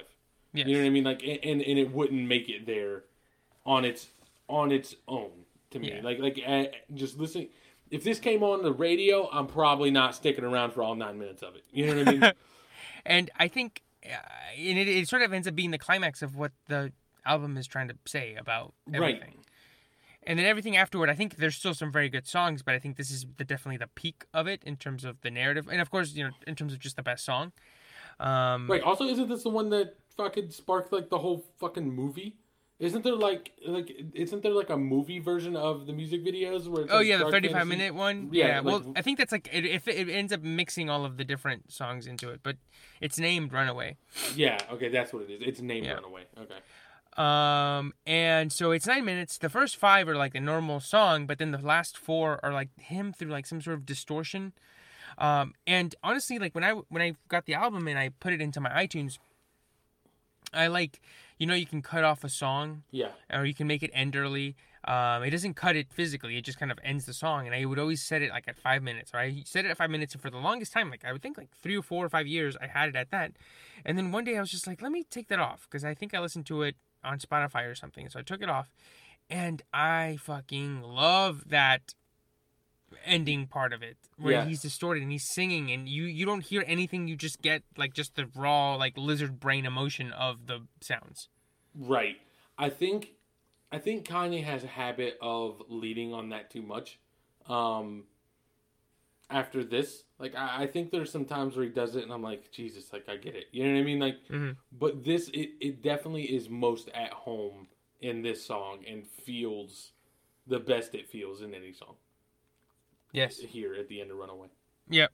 It's the most, and it's also. I also think, I didn't mention this earlier in this part of our discussion, but for the song, but his singing on here is something we've talked about before, where it not sounding great adds to the goodness of it, right? I think we talked about that before. It sound Yeah. sincere. It makes Yeah. it like it's not a performance. It is him. You know what I mean? Like, and obviously it is a performance. But with that being said, like it's still like I think that's what it's trying to get across. You know what I mean? Mm-hmm. Like at some point, it's not a guy singing because he's a good singer. It's him singing his emotion out. You know what I mean? And I think that's what is happening here. Yeah. So I can't think of anything else I have to say about Runaway. Probably my favorite line is in the Pusha verse where he says, can't blame him. They ain't never seen Versace sofas. Yeah, you can't blame them. They ain't never seen Versace sofas. It's I don't know. The last three lines for me, like, it's wildly misogynistic, but like, plenty bitches in a baller player matrix. I was like, damn, that's hard. He's like, invisibly set, the Rolex is faceless. I'm just young, rich, and tasteless. Like, woof, God. His verse goes so hard. And again, to me, it's another version of just like, it obviously isn't doing exactly what Rick Ross is, but it's like, he's just kind of there. You know what I mean? He's just like, all of a sudden, you're just like, oh, Pusha T's on this. You know what I mean? Like, it's never like, oh my God. Like, it's not the DJ drama like fucking bombs, like the Funkmaster Flex bombs. But like, he just all of a sudden is on it and he's just rolling on it and then he's off and that's it. You know what I mean? Yep. Nope. Yeah. I know what you mean. Do you any other thoughts about it? No, I think you covered it pretty well as far as like, you know, what it is Kanye. You know what I mean? Like this to me feels the most of like, no, this is probably who Kanye is as a person. Like this to me feels the most like, you know, this is probably what Kanye feels about himself. You know what I mean? Right. Like, and it's funny because kind of was saying earlier is that like it feels like this album kind of goes through this little. Like it kind of goes through the phases of his life, I think, through the songs. You know what I mean? Like you get Power, which is him just fucking like, nah, I'm the greatest. You know what I mean? Like, sorry, you get Gorgeous, which is him.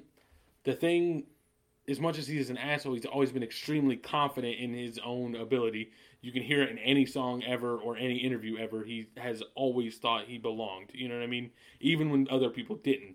Gorgeous is that. You know what I mean? Gorgeous is like, nah, I fucking belong. I'm not getting my just desserts. Like, y'all motherfuckers aren't paying attention. Yeah. Power is, nah, I told you motherfuckers I'm the, you know what I mean? Like, yes.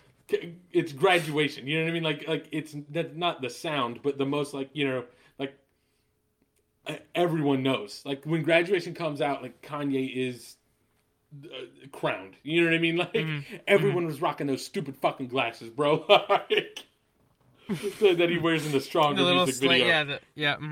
People were wearing those. Those shits are stupid, and Kanye was still making it happen. So like, that's Kanye, and then you get to, you know, So Appalled, which I just think is him kind of grooving, and like this to me feels like the aftermath of the Taylor Swift thing. You know what I mean? This is to me like after years of reflection and Amber Rose leaving him. You know what I mean? Like it just being like. I feel like this is Kanye looking at it and being like, I am who I am. I am greatness. And also I can't stop fucking things up. You know what I mean? Yeah. And I think you feel that the most in this song. And and kind of as you said, like this kind of feels like the ultimate, like the peak, the climax. I think this is kind of where it stops telling a story. You know what I mean? I think the songs after it are great, are still good. Like, I kind of feel like this is where the story ends. You know what I mean? Everything after this is just the epilogue. Yeah. This is just seeing which characters ended up where after this. But to me, this is like the end of this timeline. Right. No, yeah. I totally agree. Because, and then we can use this to move on to the next one. Hell of a Life is next. And which doubles down on the feeling. I don't think it's as good, but to me, it's just like we had a good run. You know what I mean? Like, yes. Yeah, and I think, well, for me, like, Hell of a Life and Blame Game, for me, are, like, the two weak... For me, they're the two weakest songs on the album. Not to say that they're not great, but for me, like, I just kind of go, like, okay, especially Blame Game. Or not Blame Game, Hell of a Life. Like, I think we've talked about before, where I'm like, Blame Game, I know what it is, and I know what it's going for, and, like, I appreciate it, and, like, I do like it, and I love it because it's part of this album. But Hell of a Life, I'm like, that's, for me, the most replaceable. Like, he could have easily put in Christian Dior Denim Flow, or, like, another one of these other songs from Good Fridays, and I don't feel like he would have missed a beat. Like, nobody's going to go, like, oh, nobody's going to go, like, oh, I think I just fell in love with a porn star. Exactly. Yeah. Although I do find what he says, you know, about race and sex to be very interesting. And I think it's like his best, it's his most sexually raw song where he just talks about like, just, this is what, you know, looking at a woman through pornography is, this is what comes with being black and pornography is. And like, he just kind of says it. Right. So I do like the instant power of the song, but I don't really care for it. I think the production isn't my favorite either. Right. Yeah, I think I'm with you on that. This song is kind of just a it's not a dud because I still Yeah. think again like And yeah, because I think for an album to be this good, you don't have duds. But then you don't have duds. But I also think, it's an not. album It's a can't be filler. on 10 the whole time. It literally can't. You know what I mean? Right. Like the album can't just be fucking hit after hit after hit. At some point, like even if it's on purpose, we have to bring it down a notch. You know what I mean? Like in I think that's what this is. I think this is just like like I said, I think Kanye told his story. You know what I mean? Like he told what he wanted to tell in this album, and he's like, let's Yep. kind of start winding down, and so you get Hell of a Life. Yep. And so I can't really think of anything else to say about Hell of a Life. I like the Iron Man sample. That's pretty cool. Like the. Yeah. God, what was it? There's a line in this song that still, I feel like, kind of kills me. Let's see. Oh, it's like, how could you say they lived their life wrong when you never fucked with the lights on? Like, Oh yeah. every time I hear that, I'm like, So. I was like, damn, that's hateful. But yeah, I think the song's, it's good. It's not great. It's not bad. It's just a good song. You know what I mean? Like, Yeah. it is what it is. I don't skip it when it comes on. You know what I mean? Like I just keep listening to it and then it goes to the next song. But like Yeah. it's good. I also don't feel like it's very. Oh no, it's 5 minutes, bro. I was about to say I don't feel like it's very long. But No, obviously- all this. That's what I love about this album is that all the songs are fucking long. Like they all take their time. They all breathe. There's no like Life of Pablo or even Yeezus where it's like it's been 2 minutes, end it, boom. Which is something that I can't. Well, I'll save my thoughts about Ariana's new album Positions for next week, but it's the same thing that happens in her album in this one where like a song will hit 2 minutes and 20 seconds and she'll just be like, okay, that's the end, and I'll be like, wait, let these shits breathe, man. Like give us like 4 minutes. Even if you take your time with like a piano for like the first 30, like trust me, like we'll be there with you, right? Like we don't have to be like. Boom, boom, boom, boom. Okay, let's go. Okay, bye. Right? Yeah, so maybe this one's long, but like maybe that's what it is. Maybe it breathes the most out of like all of these songs.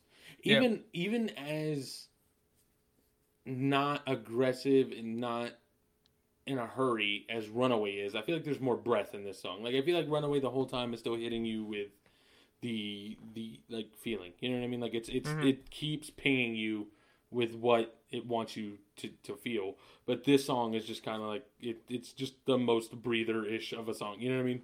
Yeah. Got a couple things to say, I say them, and then we just keep it moving. Right.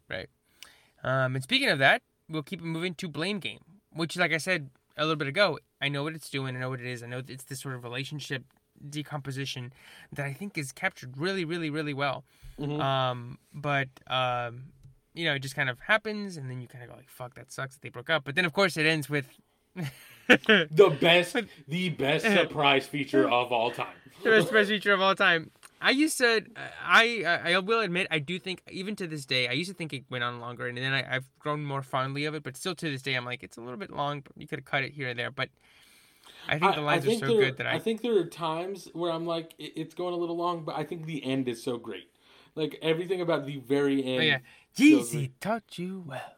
Also, like... Yeezy taught you well. And then, God, it's just so, like, Yeezy taught me over and over again, and it's like, who the fuck got your pussy all reupholstered? Yeezy reupholstered my pussy. I'm like, Jesus. I'm gonna download that motherfucker. I'm gonna shoot a bootlegger. That's how I feel about it. Oh, and then, I still can't believe you got me this watch. And he talks about the Source Awards. Right. That's right. I saw it. Twista had this shit on in the Source. God, bro. The bezel? Oh, my God. Oh, baby. Yo. Yeah, that's like a line that I like. Twista had this shit on in the Source. Like, That's right. That's God. right. kills me. And the whole, like, he's like, you done took your pussy game up a whole nother level. This some Cirque du Soleil pussy now, shit.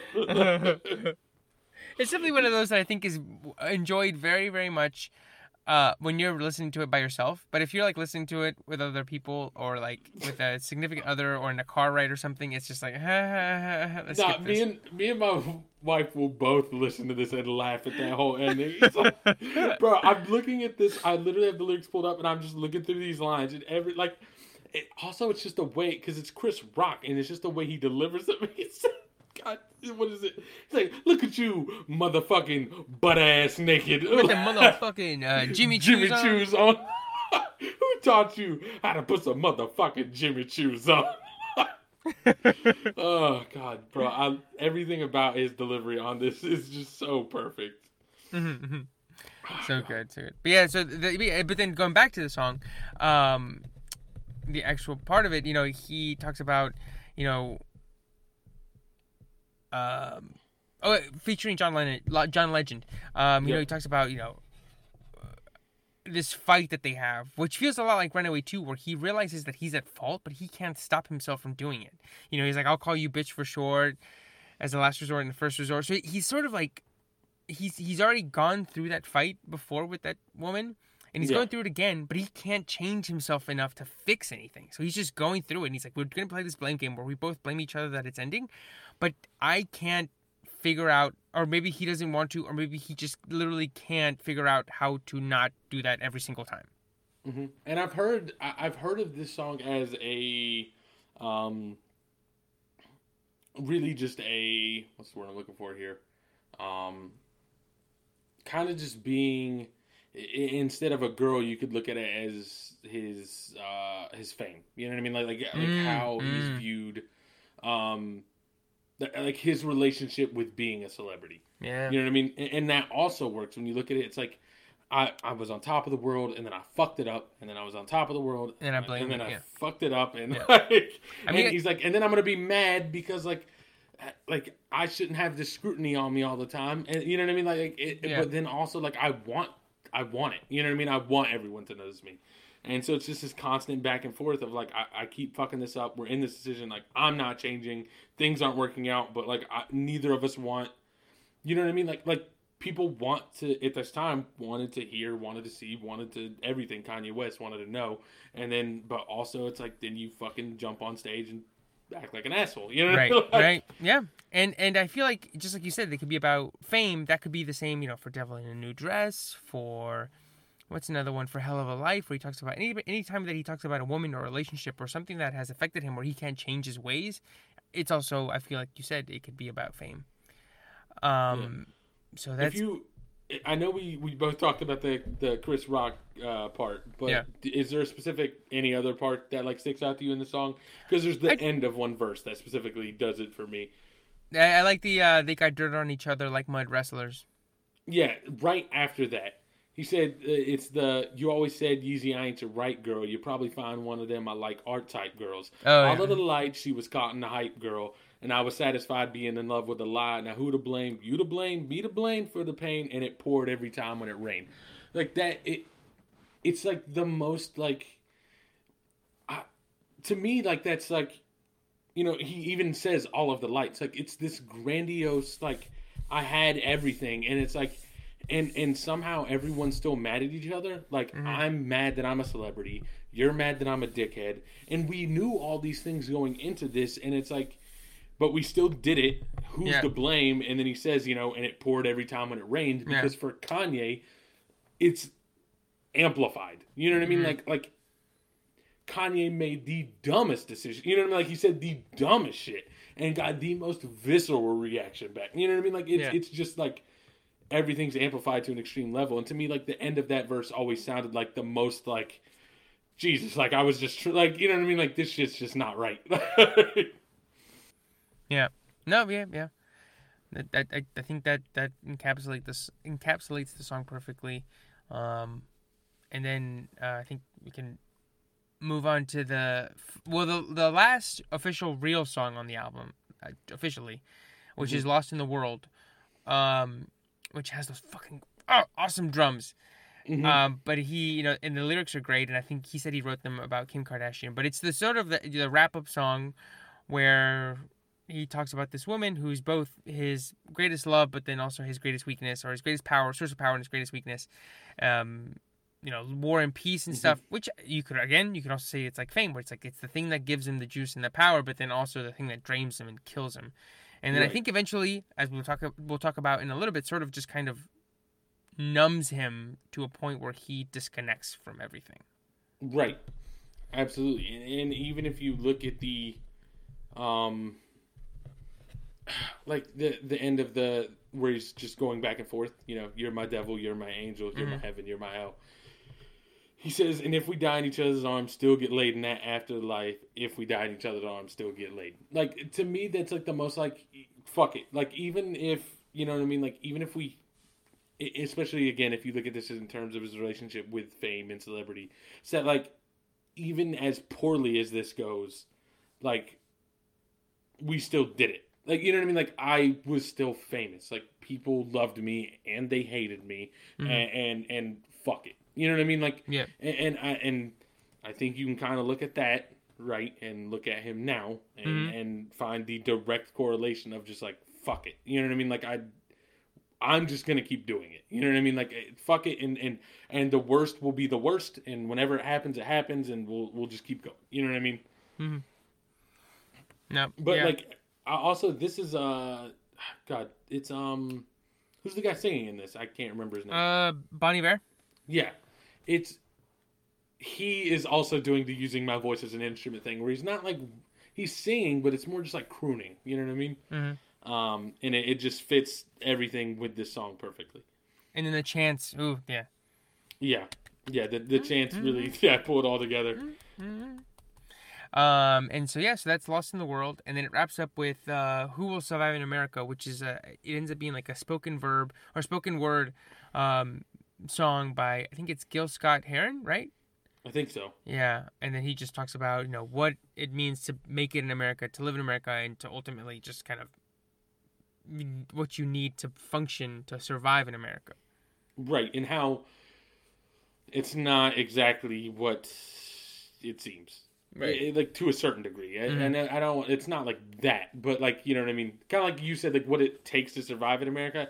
It's not just an American dream. You know what I mean? Like, you really have to like persevere and go through some dog shit, like, to really make it. Yeah. And how that may or may not just be America's fault, kind of sounds like at the end.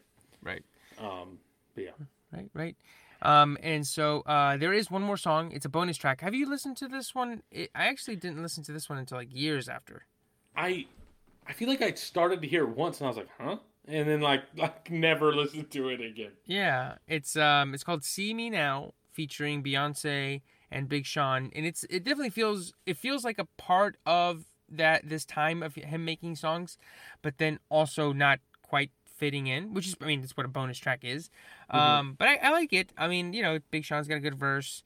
And Beyonce, I think she sounds great, like always. I feel like I remember when it started, me thinking, like, I know this is a Kanye song, but it kind of just sounds like a Beyonce song. Yeah. Like, it definitely sounds more like it should be on a Beyonce album than it should that album to me, based on the beginning. I got my suit and tie. But yeah, I like it a lot. Like I said, it sounds more like a Good Friday song than one of these. Or in terms of fitting in, it doesn't really. It's just kind of like a, sort of like a standalone on its own. But I'm sure Big Sean's pissed because he wasn't on the actual album. He has to be relegated to the bonus and a bunch of the Good Friday ones. Yeah. Yeah, he really is, actually, now you mention, like, because he's on, like, every Good Friday one, I feel like. And he, like, didn't make the cut for the album itself. Yeah. Oof.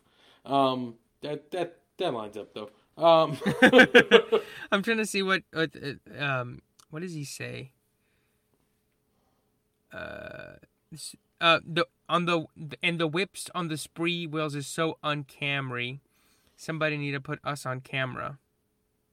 Yeah, that goes kind of hard. I need to go back and listen to this now that, like, but like I said, it just doesn't fit. I know it's Yeah. a bonus track, but like to me, it's still like I listen to that album to listen to the album, and then I hear that song and I'm like, but this doesn't sound like it should be on here. Yeah. Here's a little bit. I love this little bit. He talks about this the Christ year. Last year was Magic 32. Lyrically, can't none of y'all murder yay, cause y'all raps ain't got no vertebrae. I got style, asked June if she heard of me. I killed the fur, last Paris raised the murder rate. First of all, we all know the beats is like a mix between Fergie and Jesus. Oh God, that's a what is it? God, Step Brothers. no, not Step. It's Blades of Glory, isn't it? No, Fergie and Jesus is when he isn't he wearing like the Chewbacca mask and he's like, you sound amazing. You sound like a mix between Fergie and Jesus. Oh yeah, you're right. Yeah, yeah, you're right. I'm Socrates, but my skin more chocolatey. Jesus, that's like right on the line for me of like where Kanye like starts to get cringy, but it like still works. But yeah, I haven't. I never really think of this song, obviously. Yeah. But when this album is brought up, so like I didn't even listen to this song Right, when we were talking about it. It's like a little addendum. It's just like a little like addition to it. I do like this Big Sean line. I told my ex I loved her. She went and married another and changed her whole name up. You a Yugoslavy chick. Oh God. So that's it. That's the album. That's what is that? 14 tracks? 1, 2, 3, 4, 5, 6, 7, 8, 9, 10, 11, 12, 13. 14 tracks. 14 tracks. I think it's like an hour and some change. That changed the world. I think changed my life? world. Yeah. Yeah. Like, it's funny because, and this is gonna like we'll start kind of wrapping things up. I imagine. But like we talked about how. So, I heard this album in high school, and like I feel like naturally you're just gonna have an affinity for what you grew up listening to. Mm-hmm. And I remember like a few years ago having the thought like, is this album? Do I just think this album is good because it's the best thing that I heard at that time? Like, clearly I loved the album and I did think it was good, but like there was always a part of me that was like, is it really that good though? Like, Yeah. I know it is to me, but like, is it actually that good? And so when the best of the decade list came out, best albums of the decade, I started seeing it at number 1 on every fucking list. And I was like, I knew it. I knew I wasn't making this up. Like, this album is everything I wanted to be and more. Like, it's perfect. I've been vindicated. I mean, I reviewed the list and it's number 1 in the decades of the album or albums of the decade for the AV Club, Billboard, Complex, Genius, the New York Post, Rolling Stone, Slant Magazine. Those are the ones that had it at number 1, and it was on countless, 2, 3. Yeah, I don't think there was a. I don't feel like I saw a single list that was out of the top 10 at least. You know what I mean? Like, Yeah, and the other thing is too is like there's not even recency bias with that because it's like the oldest it can be to be on that exactly. list. It's like it's literally like 10. 11 months from being the oldest it could possibly be. Like, it could have easily made the cut the decade before.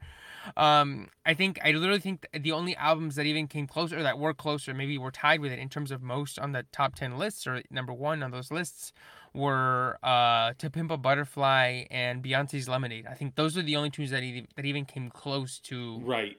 being as many lists or being as highly ranked as this one. Yeah. So I sort of feel the same way that you do, where it's like, you know that it's right, but then you know that you're not fucking crazy for saying, no, this is great, this is spectacular. Right. Like, I have forever said this is the best album ever. Like, to me, there's not an album that's ever been made that's better than this one.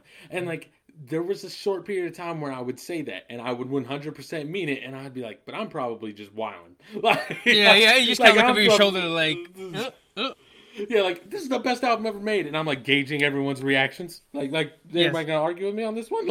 And then every fucking list came out, and it was number 1, and I was like, yes.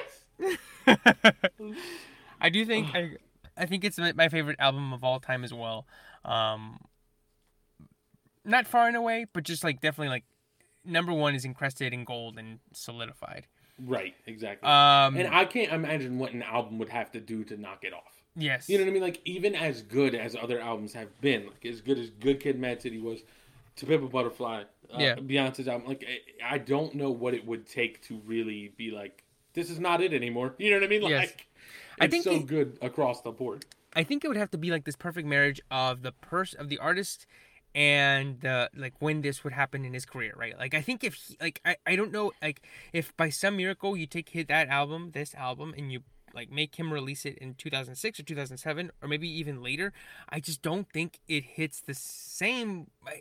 But I don't want to say that it depends on who he was, but I think it does, because for It's- Runaway to hit that way it does, you have to know sort of who he was at his peak in terms of like in the zeitgeist. I know he's very popular still, but I think in terms of who he was, oh God, who he was, you have to understand that there is I was watching a video about what is it called? It's like the peak that an artist can be in when they're at their most creative and they have their biggest impact on society. So that's like the Beatles in the 60s, Francis Ford Coppola when he made The Godfather and Godfather 2, Taylor Swift like from like 2011 to like 2015, Beyonce now. But that's not to say that they've declined or they're not influential. Like Taylor Swift still makes albums and they're huge, but she's not at the exact peak that she was. And I think it's the same for him, where he was at his peak probably from like 2007 to like 2012 in terms of like Right. the like peak of artistry. And I think for this album to hit the way it does, I think he has to have existed at that time and this album has to have dropped at that time. But I don't think that it's necessary for it to be great, but it's like a symbiotic relationship, right?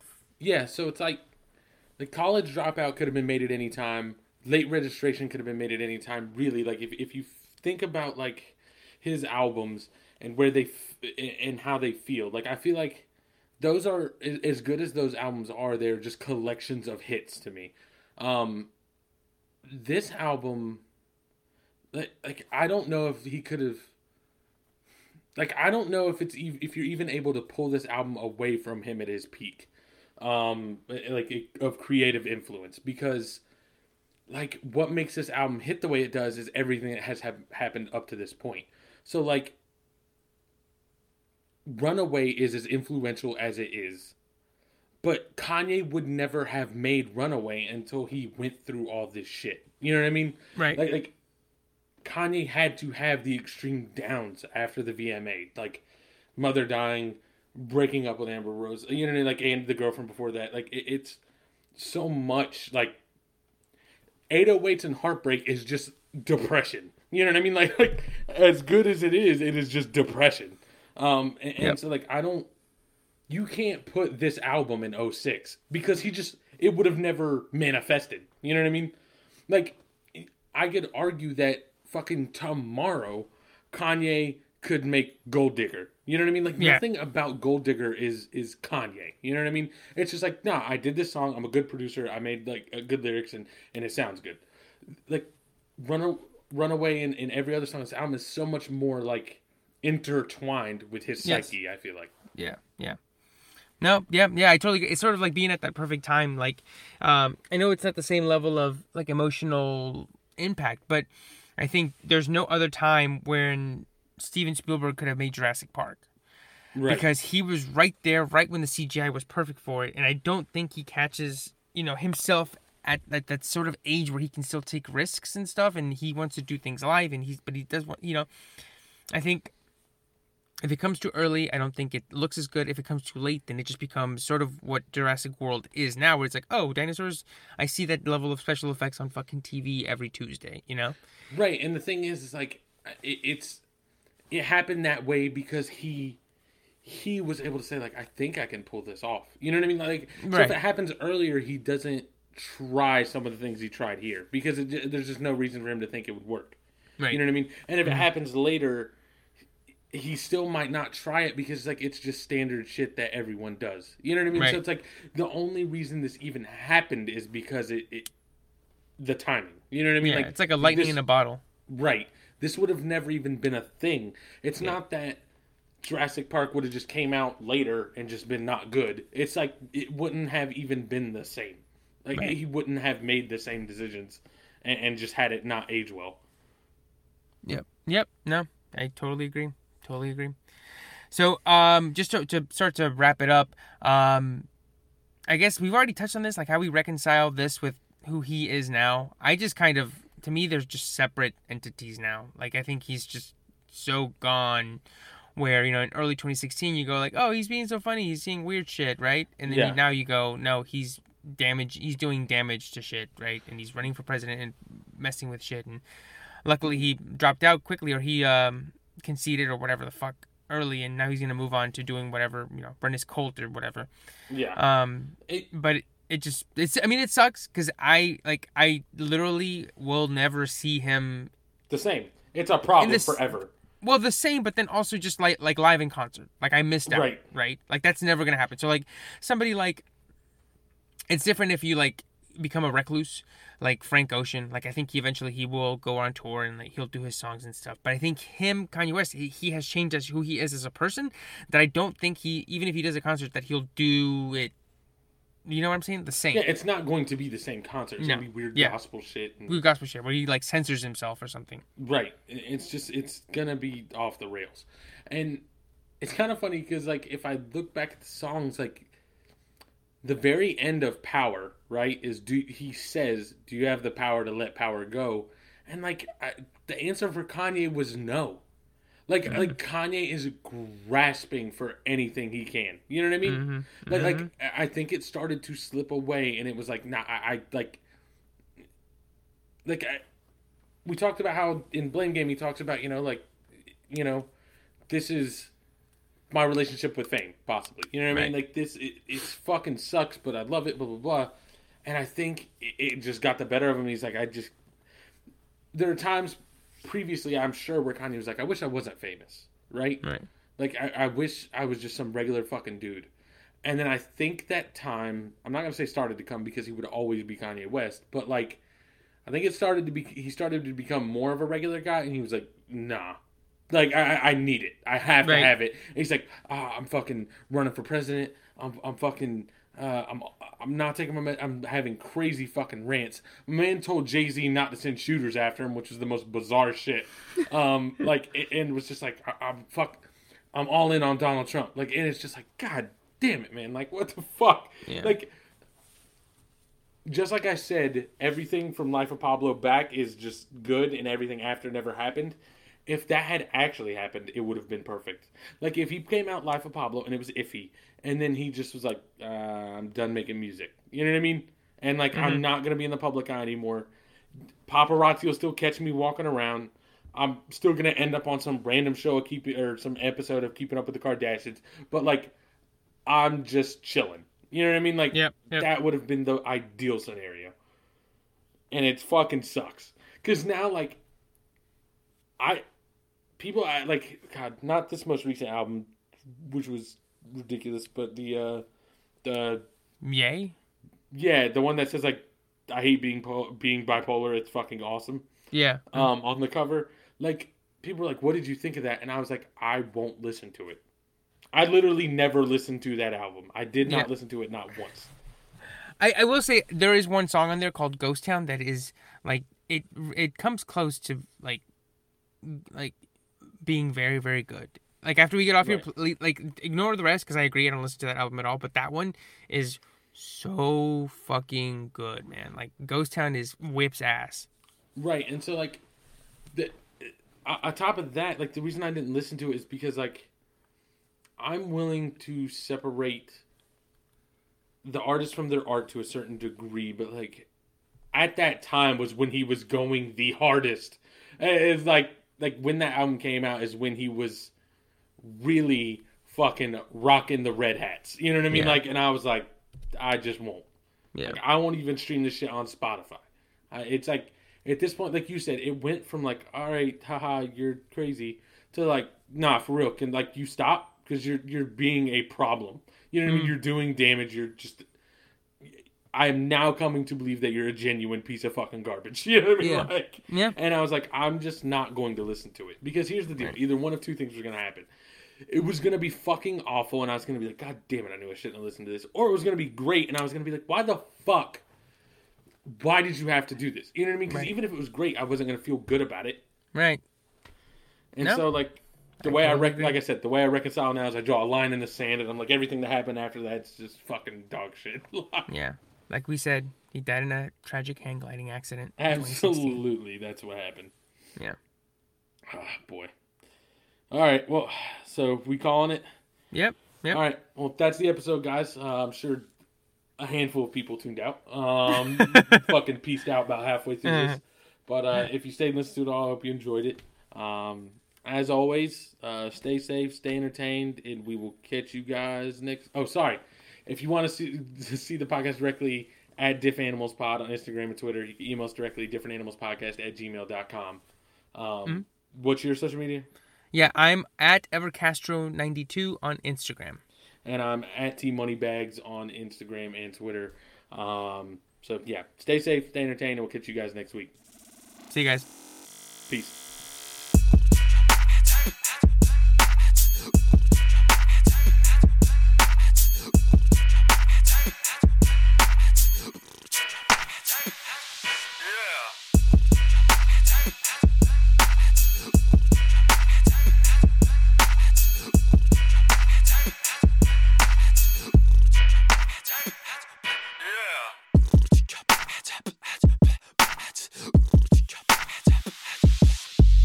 All right, hold on.